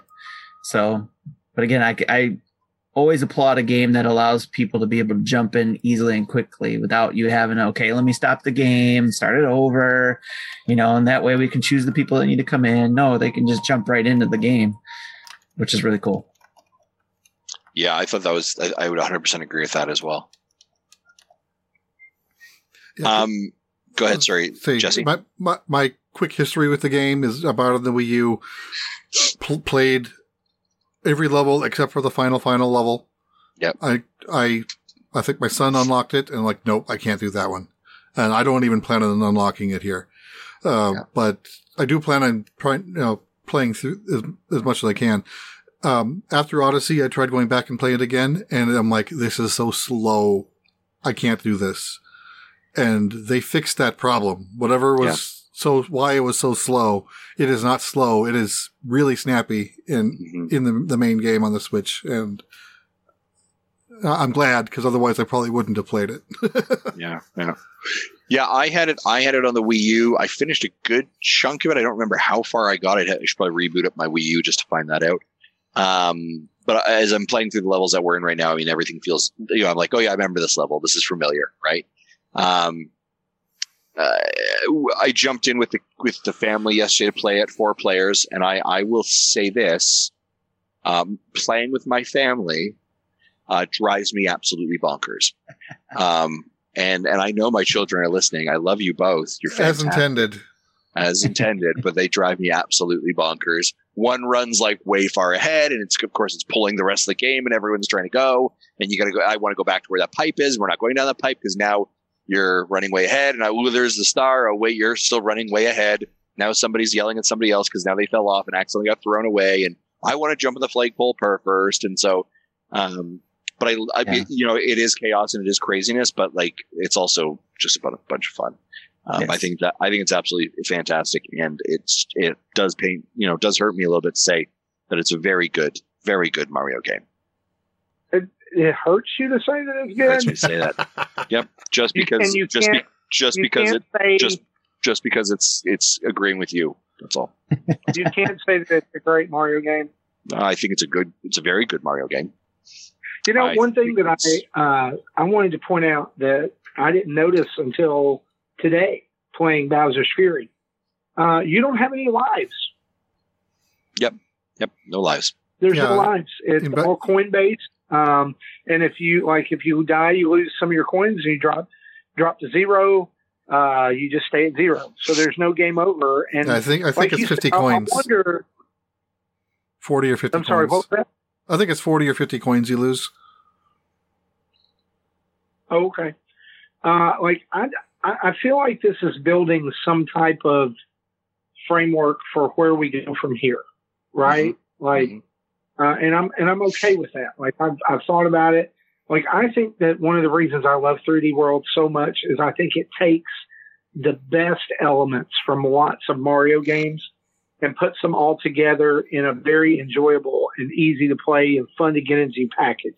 Yeah. And you've got the brand new boomerang suit from Mario 3D Land, and you combine that with the old Tanuki suit, and you've got the cat suit and Fire Flower, and you've got the familiar enemies. The only thing that could have made this game better is if they do a sequel like they did 3D World 2, I need some Koopa Kids. I need the whole Mario 3 smorgasbord of enemies and airships and all kinds of other stuff. And I think if we have a very good chance that if this sells like I think it's going to on Switch, that this is going to be up for a sequel at some point. Yeah, I mean, I think the sales numbers, Marty, for this is going to be just outrageous. It's Mario. It's Mario, and it's good. Yeah, it's Mario. It's good. It's 4-player. It's like I had a friend who texted me. I had to laugh. They texted me on Thursday last week. Hey, what do you know about this Mario 3D World? Is it any good? And I was like, yeah, you should just buy it. Like, just pick it up. But you're gonna, do that. So, I think you did it. Yeah. And I'm not going to spoil the details, but Marty and then anyone else, when you get the 100th shine and then roll credits again, reload the game. That's all I'll say. Reload the game again. You will like it. Yeah. All right. I'll have to check that out. Mecha Dragon makes a great statement here. He says, you don't see people arguing about 3D World going for $60 when the Wii U version is $20. Right. Yes. Yep. Yeah, that's a good point. Well, that's also because it's Mario. All right, folks. So, gentlemen, overall consensus for Nintendo Dad's 2 thumbs up. Yes, right. We highly recommend this game. 11 out of 10. 8 thumbs up. It's 11 thumbs up. I wanted to throw out there that this is this month's monthly Mayhem game. Yes. I think the scoring is number of stars plus number of stamps plus number of cat shines. I might be missing something, but essentially that's what it is. So so I've already 100% Bowser's Fury. I'm working on the main game. I'm 100%ing each world as I go. And so I'm in the middle of World 4 now. So I've everything before World 4 I've 100%ed. Yep. Nice. So 3D Worlds collect green stars and stamps, and Bowser's Fury collect cat shines. Nice. I like it. All right, folks. That is Super Mario 3D World and Bowser's Fury, arguably the best 3D Mario game available to play, with an 11 out of 10 for Mr. Marty Estes. Ladies and gentlemen, let's continue with what else we have been playing. Tim, give me a hot 30 seconds on what you've been playing. Sure. So I've been playing The Outer Worlds Peril of Gorgon. I actually did I think it was a 2-hour stream of that game, because that is a game you cannot quickly get through. You got to talk to a lot of people, select various dialogue that will affect the story as it goes on. It'll affect your interactions with people, and some choices will affect your ending. The Peril of Gorgon is a standalone section of the game, though. You can go in once you get past the third part of the game, the radio one. I forget the title of it at the moment, but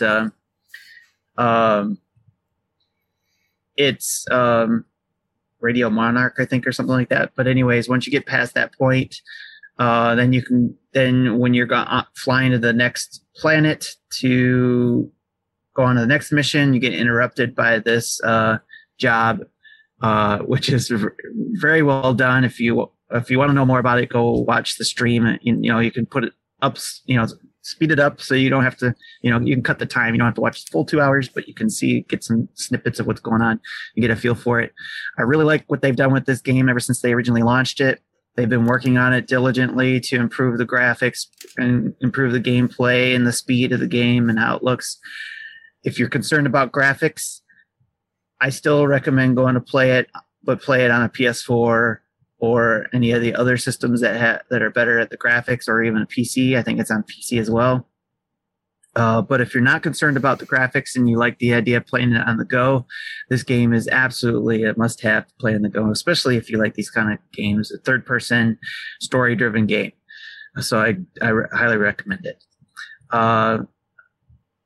Also playing Animal Crossing New Horizons with the festival thing going on. Definitely played a lot of that. I like how it was done, because it was similar to kind of like how quickly you could get some things done with Turkey Day or with Halloween. and collecting feathers and all that kind of stuff. I collected quite a few things to put on my island that I still have out that I just kind of spread out. Put a few things away for, whatever reasons, but and I kept a few feathers that I collected. So it was really, I liked how those type of things go, and I hope their seasons or their events are kind of like that. But in building on that and improving on that. So, and I'm looking forward to the Mario thing too as well. So I'm gonna have a lot of fun with that. And in fact, I'll wait for that. So, anyways, Capcom Arcade Stadium I downloaded because I was looking forward to see what that was like, because I like getting these arcade collections. Like I recently picked up the Street Fighter 30th Anniversary Collection. I want to pick up the Atari one. I was hoping to be able to pick up that one as a physical, but that one seems to be harder and harder to find. So I might just pick that one up as a digital, but I like having those things because I like being able to jump in on some of those classics that I played when I was younger. Just they're nice and quick, easy to get into. So I picked up the Capcom Arcade Stadium, which is free to download because you can buy bundles to be able to play specific ranges of games. And I think you put notes on that, didn't you, Jesse? Yeah, it's up. Yes. It's up in the... Yes. So there's game packs you can buy in the eShop. And this is something I didn't know. Jesse had to tell me about this in our pre-show. But basically, because I went in there and I'm looking at each arcade cabinet, thinking that I could go in and just buy that game. No, you actually go in and buy packs. And so right now they have 3 packs where you got pack 1 is Dawn of the Arcade, which shows arcade games from 84 to 88. That would be 1984 to 1988 for anybody who's, wondering what I mean.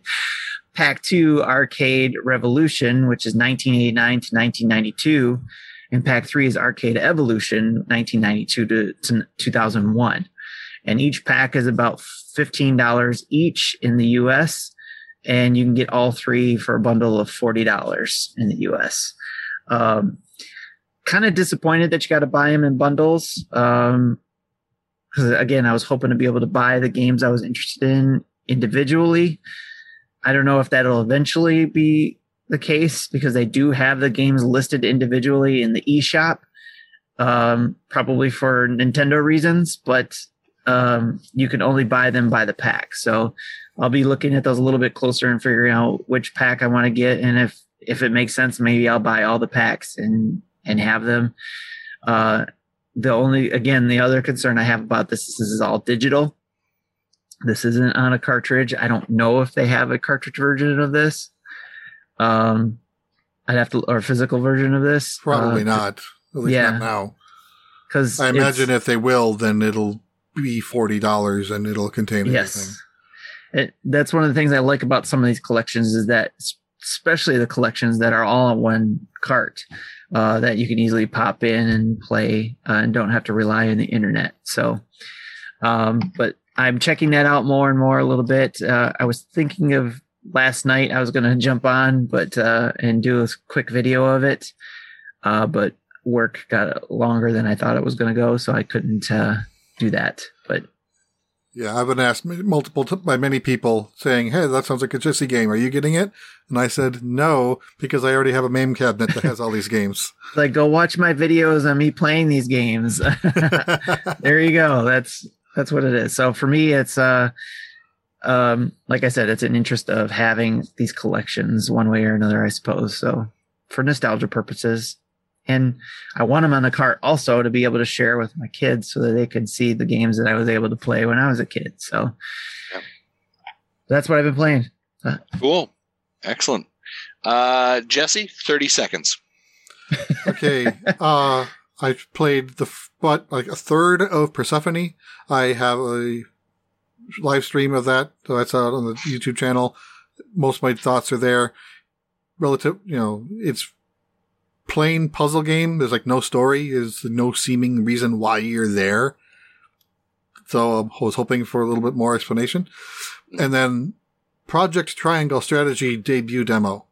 I played the first encounter of that, which it was like 20 minutes, 25 minutes of cutscene dialogue, and then 40 minutes of the battle.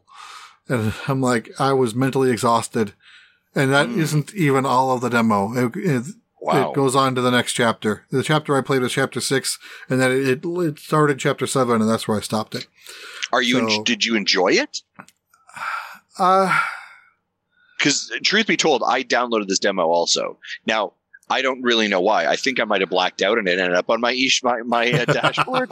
But like, I saw a lot of people. I'm like, I did try the Octopath Traveler demo. Maybe I'll give this a shot. But I felt like as I watched it, I was like, this feels like a Jesse game.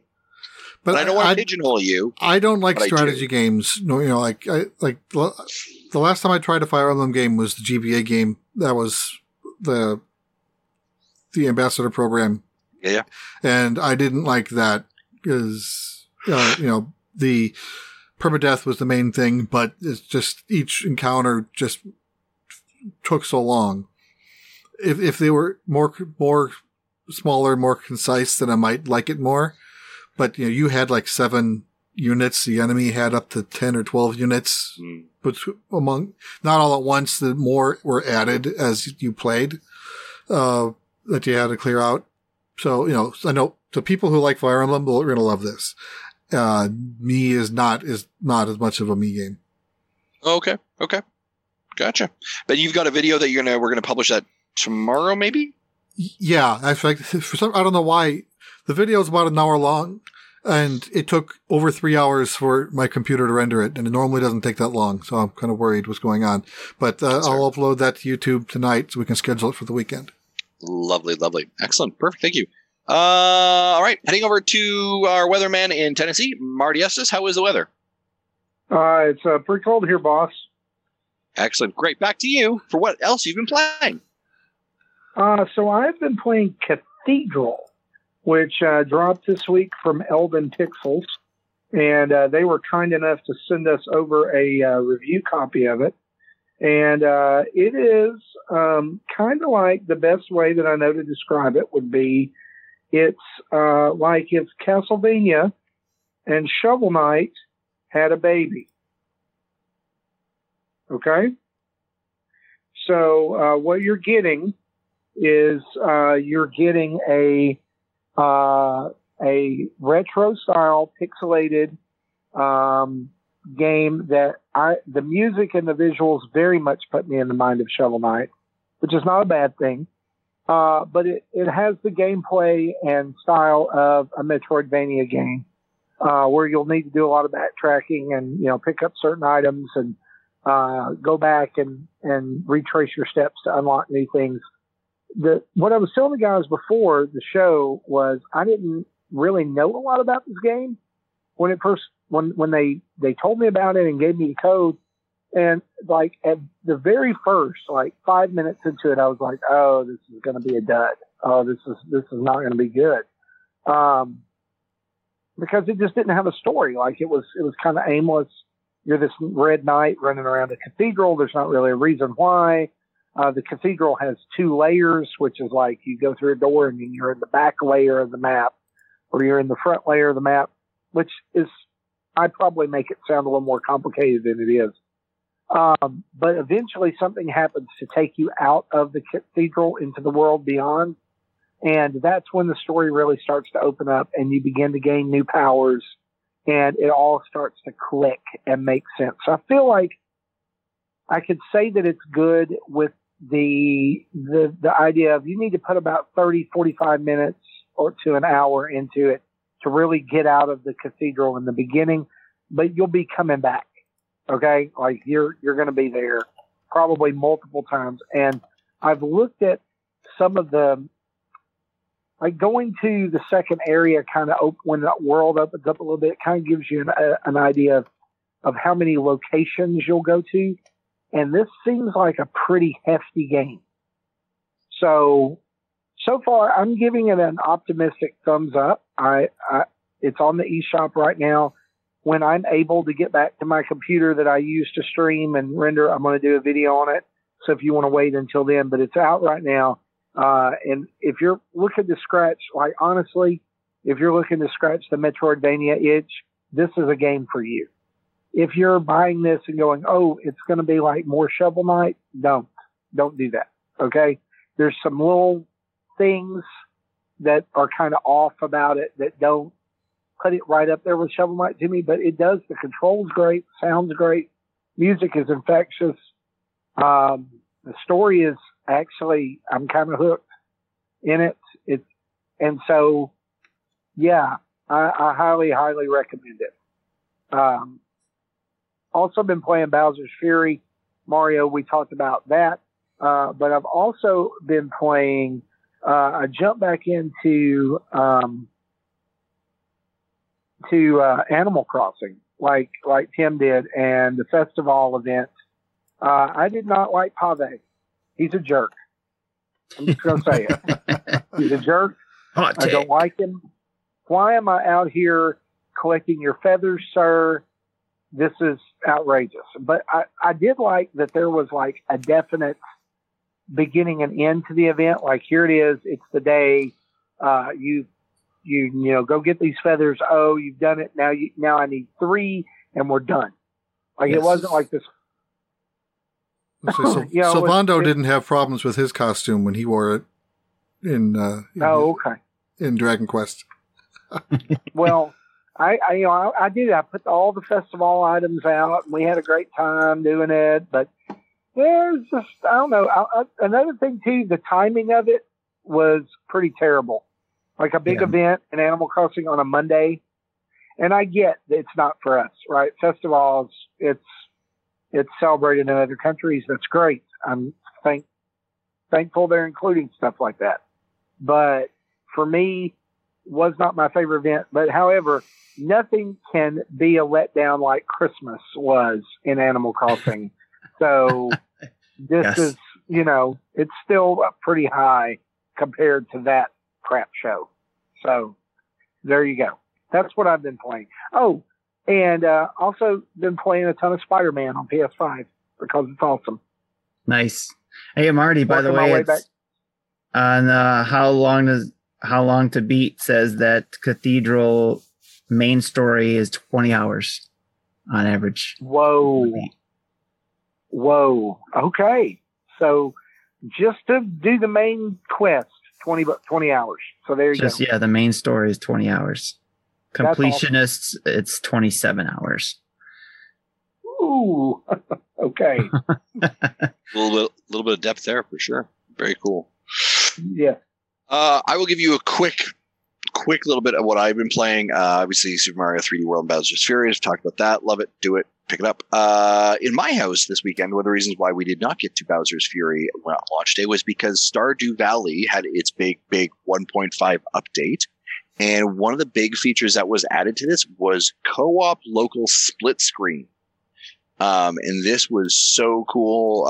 Jody and my youngest daughter, Morgan, who absolutely loves Stardew Valley, were able to participate together. So Jody has her farm.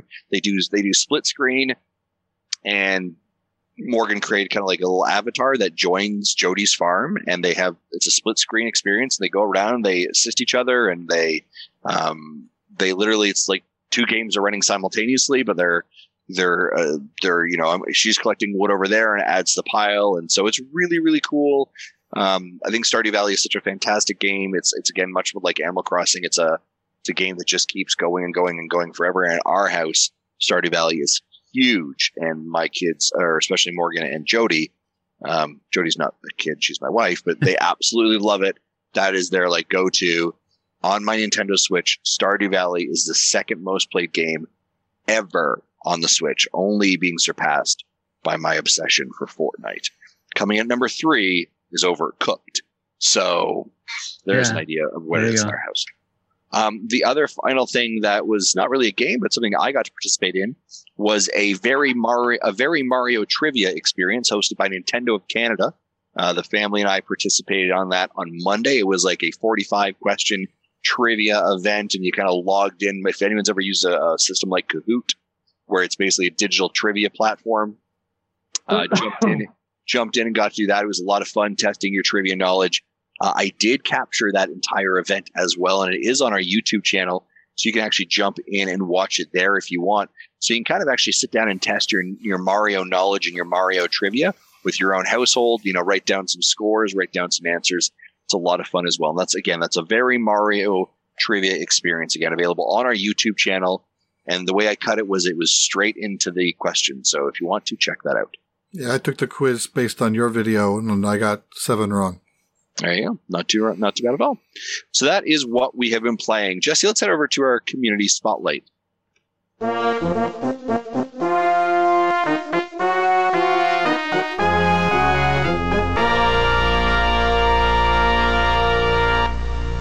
All right. We have got some questions in our community spotlight. Let's start off with Daryl. Tim, do you want to read this one? Sure can. Daryl writes in and says, I have a few questions to ask the panel, but I'll preamble with a short story. I originally bought Immortals Fenyx Rising for Switch on day one. It was a game that on paper looked like it was right up my alley. It's bright and colorful, and it's not trying to be overly cinematic, and it's a new IP. Plus, I like to see more Breath of the Wild inspired games, and I'm jonesing for anything remotely Kid Icarus again. Unfortunately, when I played the game, it did nothing for me. I won't go over it into what I didn't like. It just left me unimpressed. So I wound up selling it to a coworker. Fast forward to a later sale, I bought it for the Switch again. Why? Because it really bothered me. I don't know why, that I didn't click with this game and couldn't let it go. So I ended up buying it twice just because it felt weird how this game seemed just like a perfect me game, and I wanted to make this click. As of this email, no, it still isn't clicking.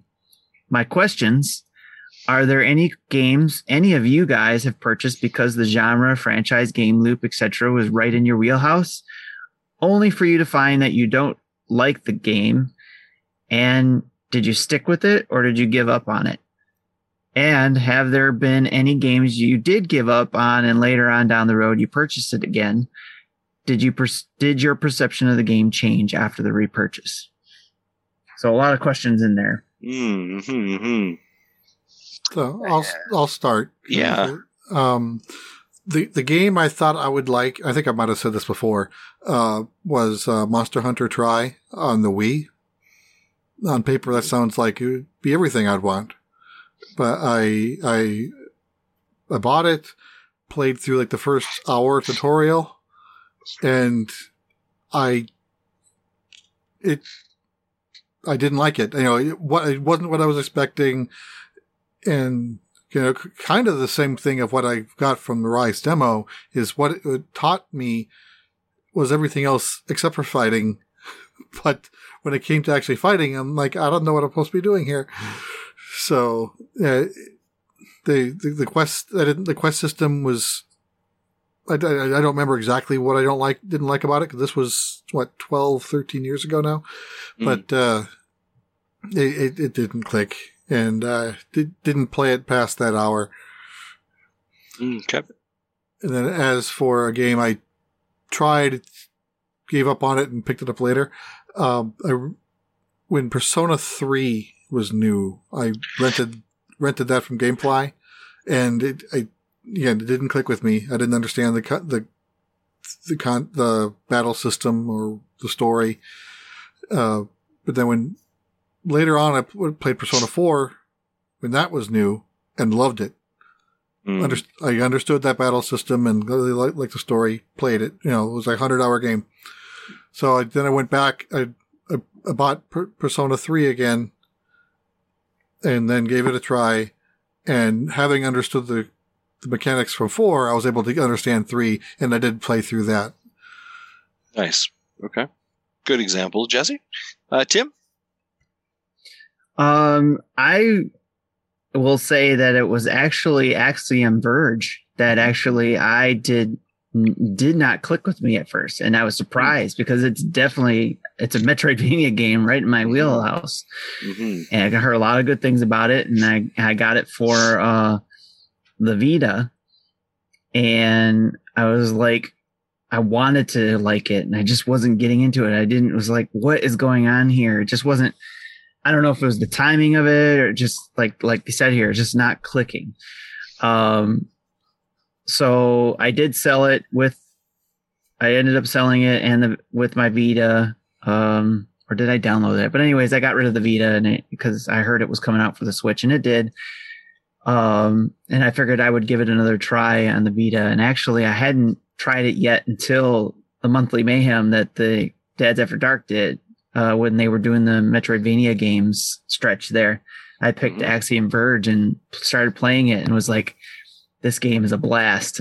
I don't know what my problem was at the time, but it was just, I was having a lot of fun with it. I haven't beat it, obviously. It's like any other game, I guess, that I play, but I've been playing it. It's in there. It's still on my Switch to go back to, and hopefully I'll be able to get back to it at some point. But I'm glad I bought it for the Switch, and I'm glad I have it. So yeah, I did play that PS4 when it was new there, and I got as far as getting the glitch gun, and then when I started needed to use that to progress, I'm like, I'm not understanding this. So I guess that's where I stopped. Okay. Yeah, that's good. Marty?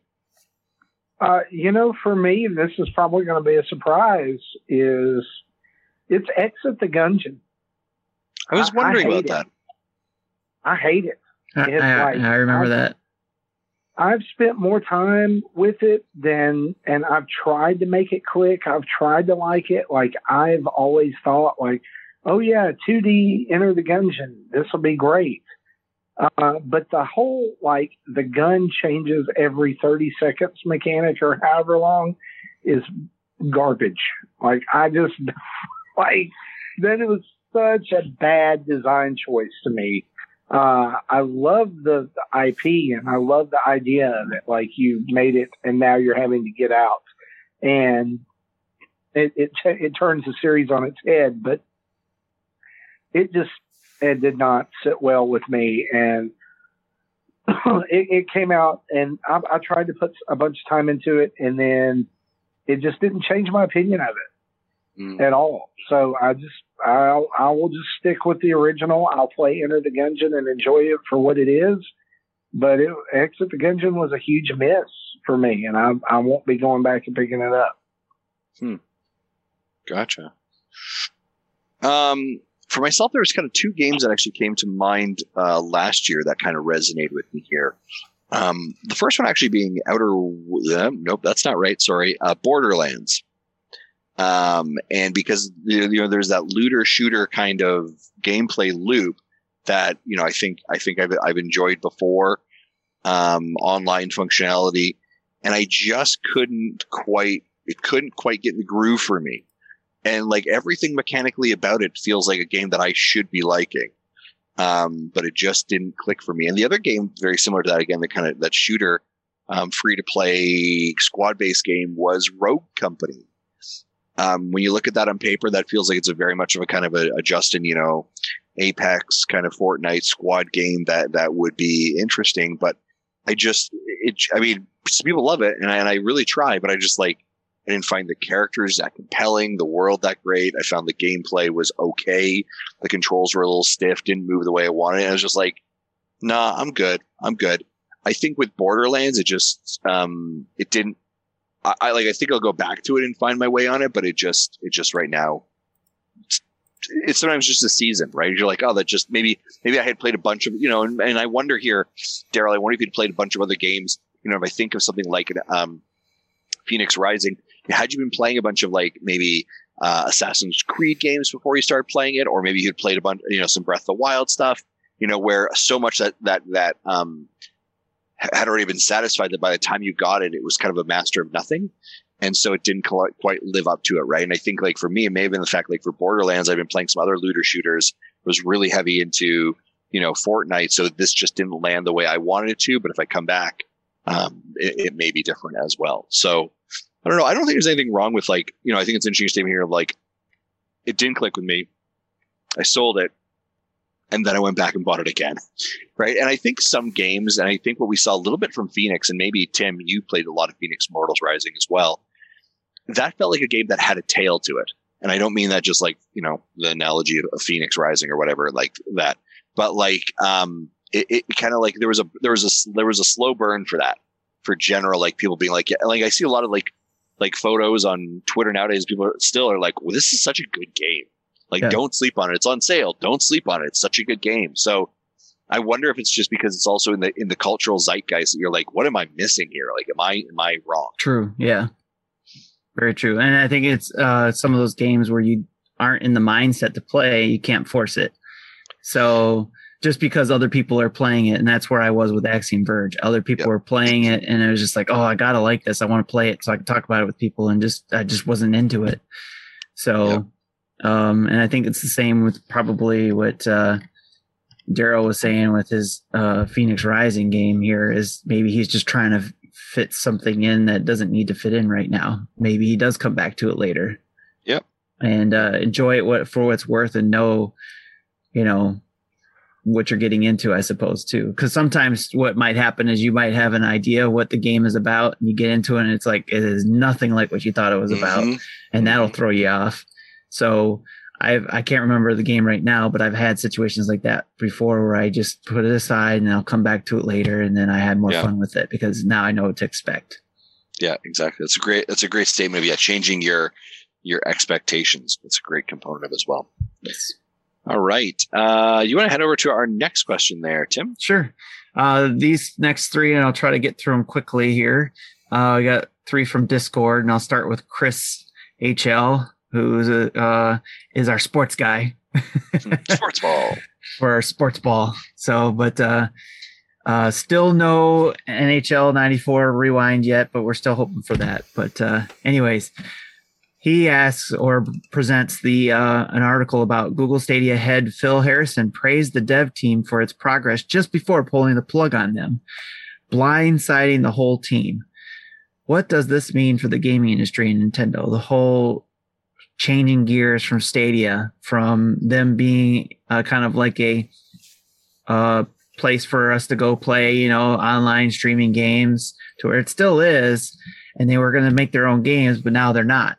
And now they've let them all go, and now they're more of a service. They're going to be a service for developers to publish the games to their online services, kind of like I forget the name of it, but kind of like the service that they did for Hitman 3.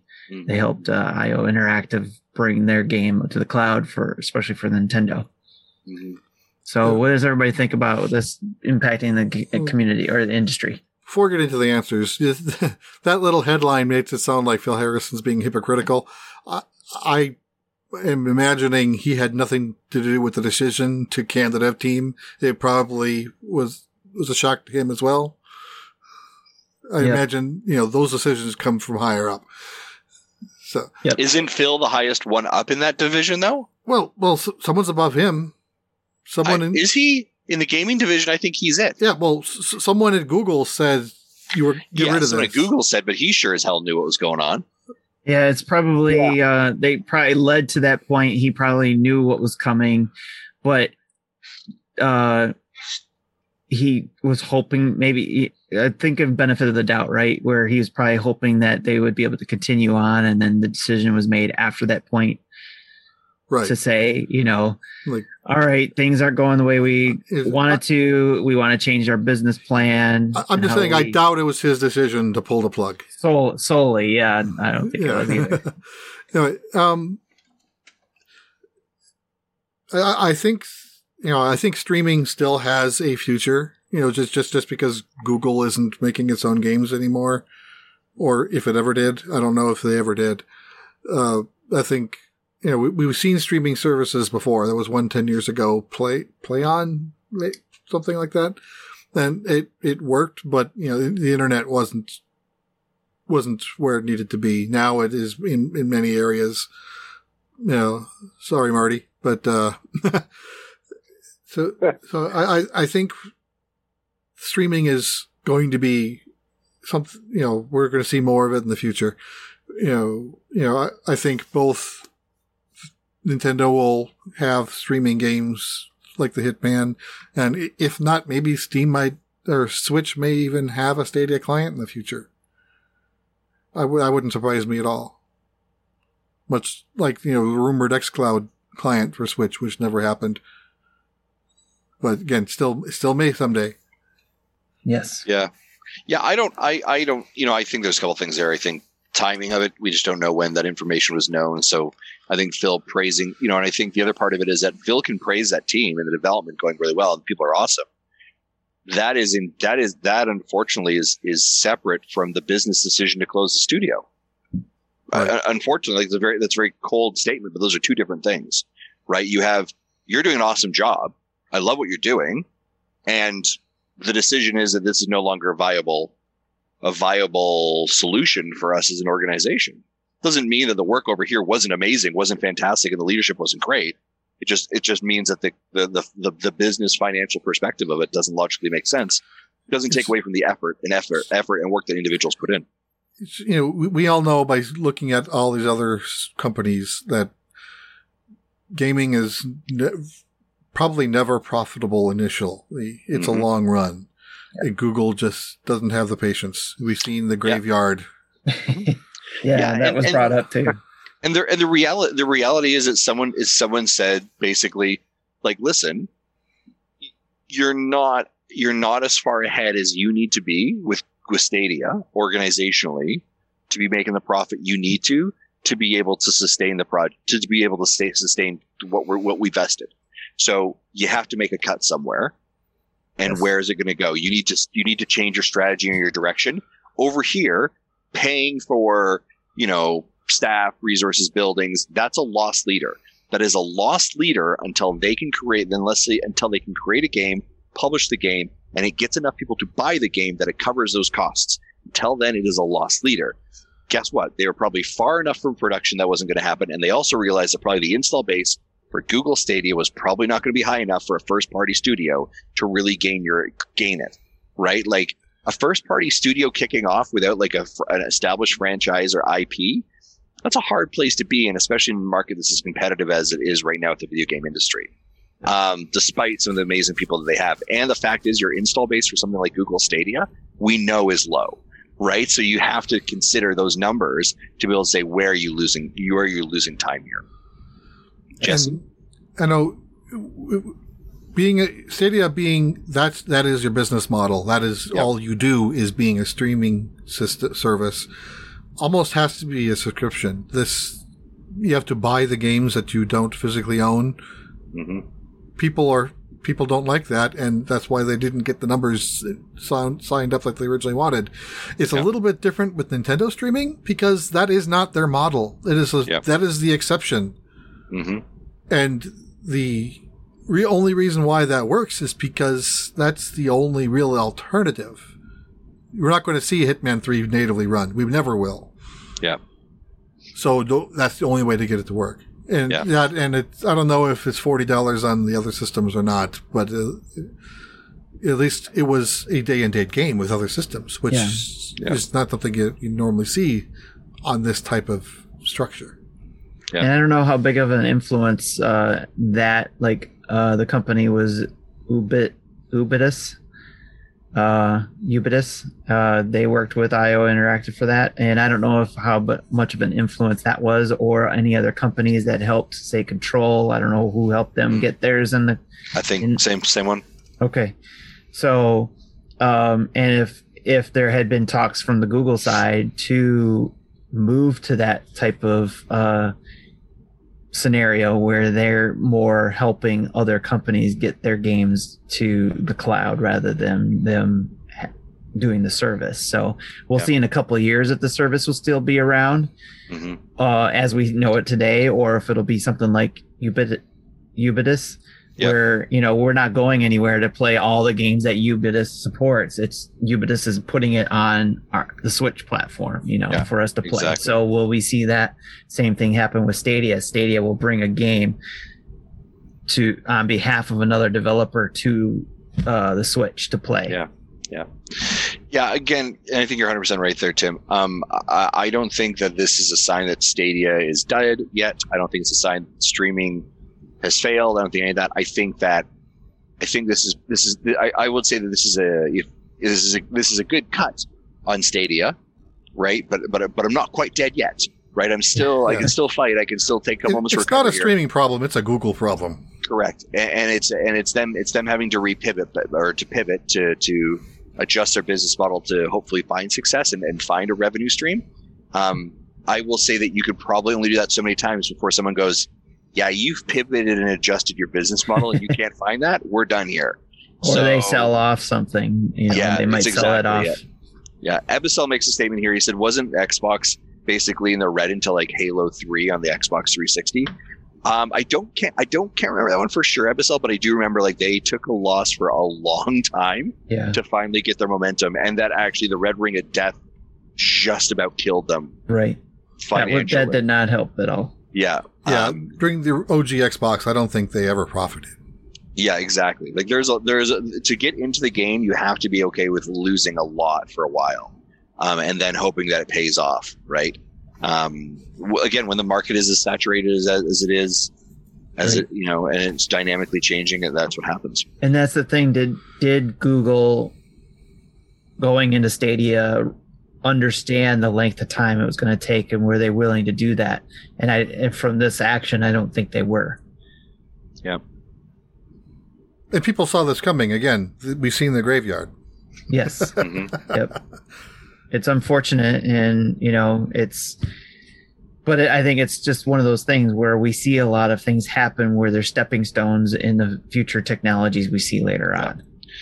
Yeah, and I see here Caffeinated Diabetic asks, is Xbox still in the red? I think their biggest goal right now is still thinking about long-term with buys like Minecraft Studios, which is Mojang, and Bethesda. I think they're out of the red, but they are definitely in an acquisition perspective right now. Right, they're actively moving forward, but it takes a while to get there, right? And they had to buy in those things, right, to help move some of those sales and bolster some of the sales. Obviously, Bethesda and Mojang are very big acquisitions for them, and there's some licensing. The other part of it is that Windows or the Microsoft shop kind of has a history of like sticking through with an idea for a while and trying to find a way to make it work. But I know that, there's countless stories of how like they were days or weeks away from shutting the whole thing down. Right. Yes. Excellent question. Tim, what's our next one? Next one is, and actually from the chat, I thought it was a good question and probably a quick answer, because it's basically, if Nintendo's listening, they're fans, this will answer that question. G. Acres says, with Skyward Sword going HD and Zelda 35th, what Zelda game most deserves a remake this year? And I think everybody wants Wind Waker. So if they're listening to their audiences, I think everybody wants Wind Waker. Zelda 2. I'm going to agree with Jesse. Like, I think at this point, like, I honestly, if they would do Zelda 2, or they would do a full, like, stylized to the moon remake of the original Legend of Zelda, I mean, like, take people back to where it all started, right? And just do something just like, even if it was like done paper style or cardboard style or whatever, just something like that. I mean, Wind Waker, like, at this point, it's going to be a port because they've already remade it in HD. Yep. So I think it's a given that we're going to get Twilight Princess HD and Wind Waker HD this year. I don't want them to do Ocarina of Time again.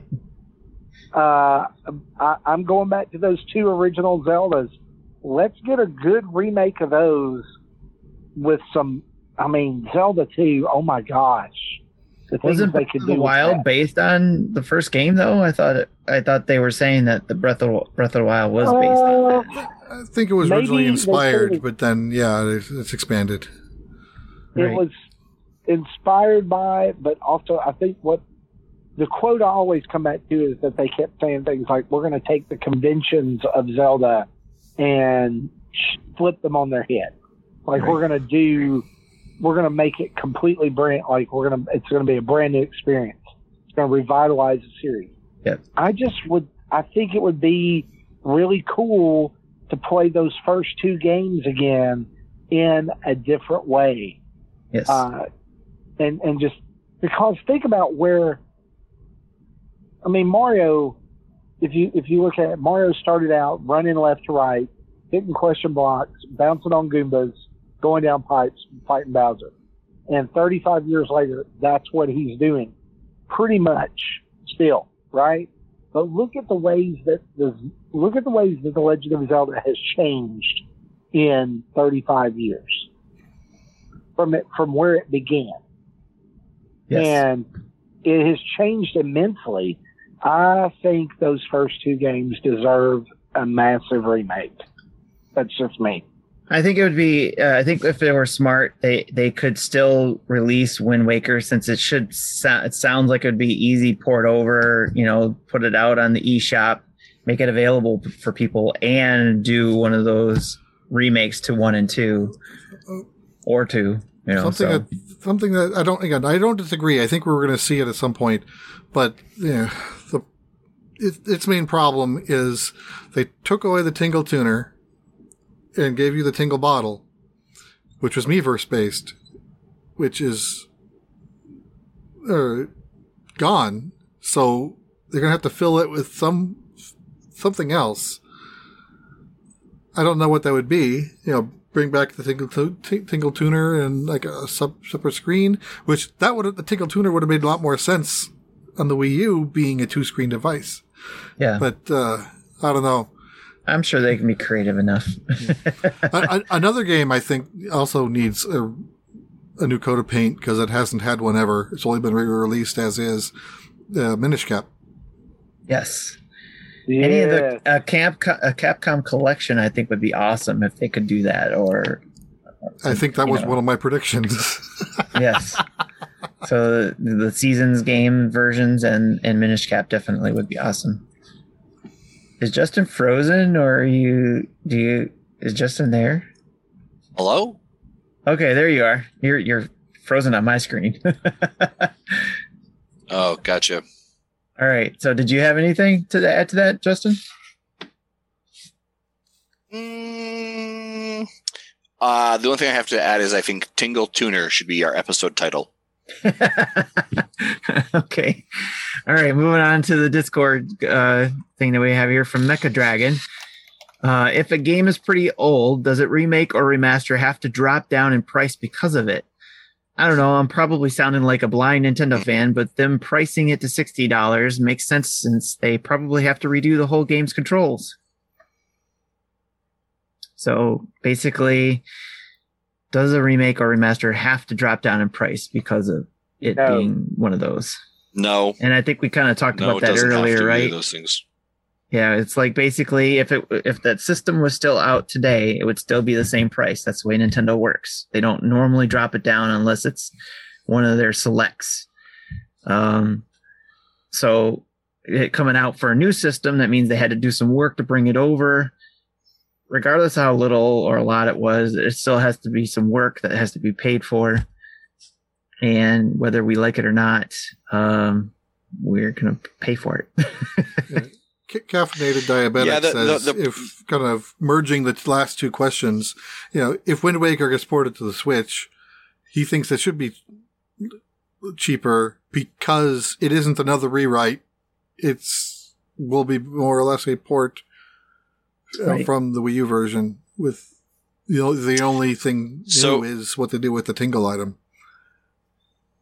So there's a couple pieces to that I'd want to break down, right? So it's kind of like a damned if you do, damned if you don't. Yeah. So long as Nintendo puts it out at the price that it is, $60, and despite the internet raising their fists and saying, "Grr, I don't like this," no, people go out and buy it. So if you don't like the price of it, here's an idea: don't buy it. Correct. That's simple. Now, if enough people don't buy the game and Nintendo goes, "Oh, sure, look, maybe we've overpriced this one. The sales aren't right," then it will be lower cut. But so long as they're making the value of their pricing and people are paying for it, the internet can be as mad as they want, but the sales are going to show. Yeah, look right? We see that with all the remakes that have come. Yeah, that's logic, and everyone knows that you don't use logic. We talked about this before, right, Marty? It's what Nintendo does. Why would we not scold that old rascal Nintendo for how dare you sell me Miitopia for $50? How dare you give me Skyward Sword HD with brand new button controls and an updated heads-up display and on-screen stuff. How dare you give me what I've been asking for? And charge me the same amount. the amount of outrage about Skyward Sword HD is borderline ridiculous and to me at this point. And there is precedence for pricing of the Switch version of a 3DS game $50 instead of $40, because it's been done before with Sushi Strikers. Yeah. And we had Donkey Kong Country games, right? The one that was ported over, it was the same price or a little bit more. Well, right? that was also originally a Wii game, so that's a little bit different. Well, this was a Wii game, isn't it? Right, but using the Sushi Strikers example, that was never a Wii game. Gotcha. Yes. Hello. Welcome back. Thank you. I appreciate it. Obviously, the internet was mad at my response to them saying, "Grr, you suck." And they're like, "Really? We'll turn your internet off." So sorry, I missed all of it. My commentary there is as long as Nintendo prices it and people pay for it, people will do that. Yes. So it's going to work. So if you don't like the game and you want to whine about it, but just choose not to buy the game. Don't buy it. And don't guilt people for deciding to buy a game they like and enjoy. Like, don't do that. That's sucky. You're being a stupid person. Don't do that. Yeah, like what happened with Sword and Shield. There was a lot of the people were planning on boycotting the game, and show Nintendo it's the fifth selling game on the system. Yeah. Do you know why Nintendo does this? Because they can, and because they can make the money. Yeah. And that businesses work. Welcome to reality. And the other problem is that the challenge is that other companies that we see, PlayStation and Xbox, when they do a re-release of something, they do lower market down. That's their business model. That's their motif, and that works for them. That's great, right? Because they have more games coming out faster that the stores have to take the stock. Nintendo doesn't. Nintendo has stated time and time again that they cherish the value of their games. Essentially, they cherish the value of their IPs. Yes. Right. So you need to look at it not as a game, but rather as an IP showcase. And so you are not going to adjust anything there. Go ahead, Tim. I see laughter. Just our friend Shock Capri came into the chat and talking about my beard. That's all. Oh, okay. Sure. Look at Is Tim's beard in the final form, or is that still yet to be seen? Oh, that's a good point. That's a great point. Yeah. I don't know yet. You got to collect all 100 beard shines first. Yeah. I'm working on it. The final form. Yeah. I'm working on it. All right. Last question. It actually comes from this guy named Tim in our Discord. He's a troublemaker. But I figured this time I'd get his question out since he's, missed it out last week. Hollywood is making a new video game movie and they want you to play a role in it, acting or voice acting. What game is it? What role is it? And is it live action or a cartoon? If it's live action, with the shape that my body has devolved back into again, I think we're looking at a Wario. Nice. I would have to do something about this though. Yeah. Yeah. Oh my gosh. G. Akers says, I'm Tingle. Yes. And chat, feel free to bring in your ideas too. Yeah, I would play the square Tetris block in the live action movie Tetris. Nice. But now if it's animated, then I got to be Waluigi in the Mario movie. Mm-hmm. There you go. I would want it to be. I would want to do something animated. I want to do the voiceover. I just don't know for what. Yeah, I've actually been, trying to drop some auditions in for voice acting gigs from time to time. I have never been selected for anything, but it would be something I'd like to try. I've actually got. You've done it. Yeah. I've got voice acting class that's coming up this weekend I'm doing for 3 hours to work on that stuff. But yeah, no, I auditioned for voiceover for a trailer last year. I think I told you that before.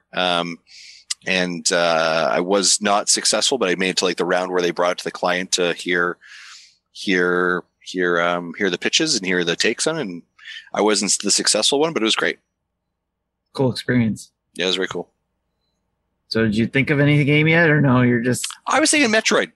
Metroid? Okay. Yeah, and I don't know where, like, obviously not being Metroid, but maybe being like a villain, using some sinister voice or a sidekick or something. I don't know.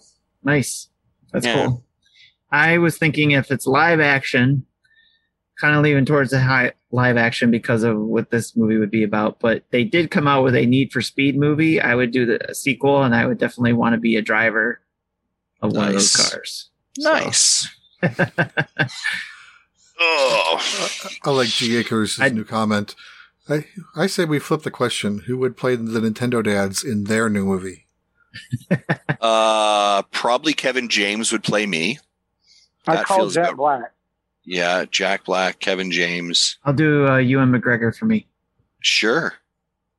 With its Obi-Wan Kenobi beard, just longer. Yeah. Yeah. For those who know who Kevin James is, King of Queens. Yes. From CBS. Paul Blart Mall Cop. Yeah, Paul Blart Mall Cop sounds appropriate. Who would play Jesse? Oh, guys. Daniel Day-Lewis, of course. There you go. Of course, Daniel Day-Lewis. I was going to say Adam Leonard.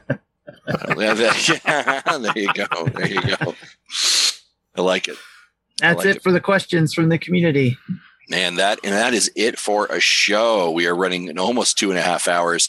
Ladies and gentlemen, that's it. We're going to get out of here. This has been episode number 315. As I close, a couple big things. Thank you so much for a couple things. Man, your support over on YouTube and obviously here on Twitch as well. Thank you for that. We greatly appreciate that. We're actually nearly, guys, we're almost at 1,000 subs on Twitch, 1,000 followers on Twitch, which is absolutely crazy. Thank you so much for that. Yeah.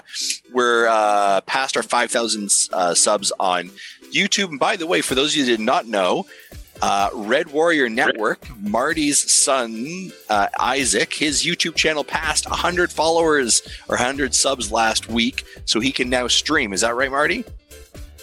That is correct. Pending the weather.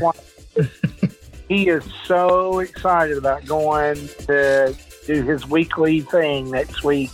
He didn't get to this week, and who knows, we may do 2 because he is going to get to stream. And thank you all for giving him a follow. I appreciate that very much. Yeah, that was so great. Yeah. I know that was absolutely wonderful stuff. I just closed the wrong document. Bear with me 1 second here.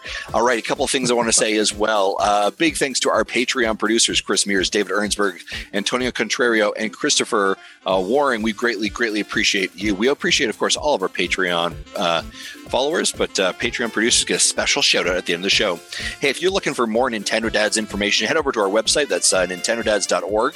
That's our latest YouTube videos, tweets, podcast episodes, and so much more. Plus, links to our social media pages and Patreon pages. And hey, by the way, did you know we have merch? Of course we have merch. We have t-shirts, we have stickers, we have all kinds of stuff. If you want these crazy logos plastered all over your house, head over to our shop.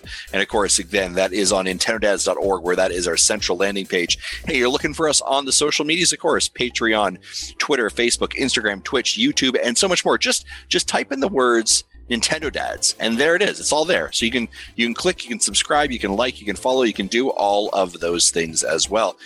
If you want to send us an email, head over to nintendodads@gmail.com, or if you want to leave a voicemail, you can call us at 929-25-NDADS or 929-256-3237. Big thanks to OC Remix, which is the music you hear throughout the show. And of course, hey, if you're listening on a podcast, go over to your favorite podcast catcher of choice, like Apple, iTunes, CastBox, Stitcher, Google Play, or Spotify. Leave us a 4 or 5 star review. Nothing less than 4. If you're thinking about adding a 3, get the hell out of here. Don't do that. A 4 or 5. That's all I take. That is it. And just write down some words. You know, I like Justin's Canadian accent. Tim's beard, amazing. Jesse, sexy. Tim, Marty, what's the weather in Tennessee? It's cold. That's right. You're right. To me, it's cold. That's all you got to do. That is it. That is all. Ladies and gentlemen, for myself, Timothy Off, Jesse, and Mr. Marty Estes on the line calling in from a cold Tennessee. Thank you so much. Have yourselves a fantastic day. Thanks for watching. Be good, be kind, love someone. Take care. Bye-bye. Later, peeps.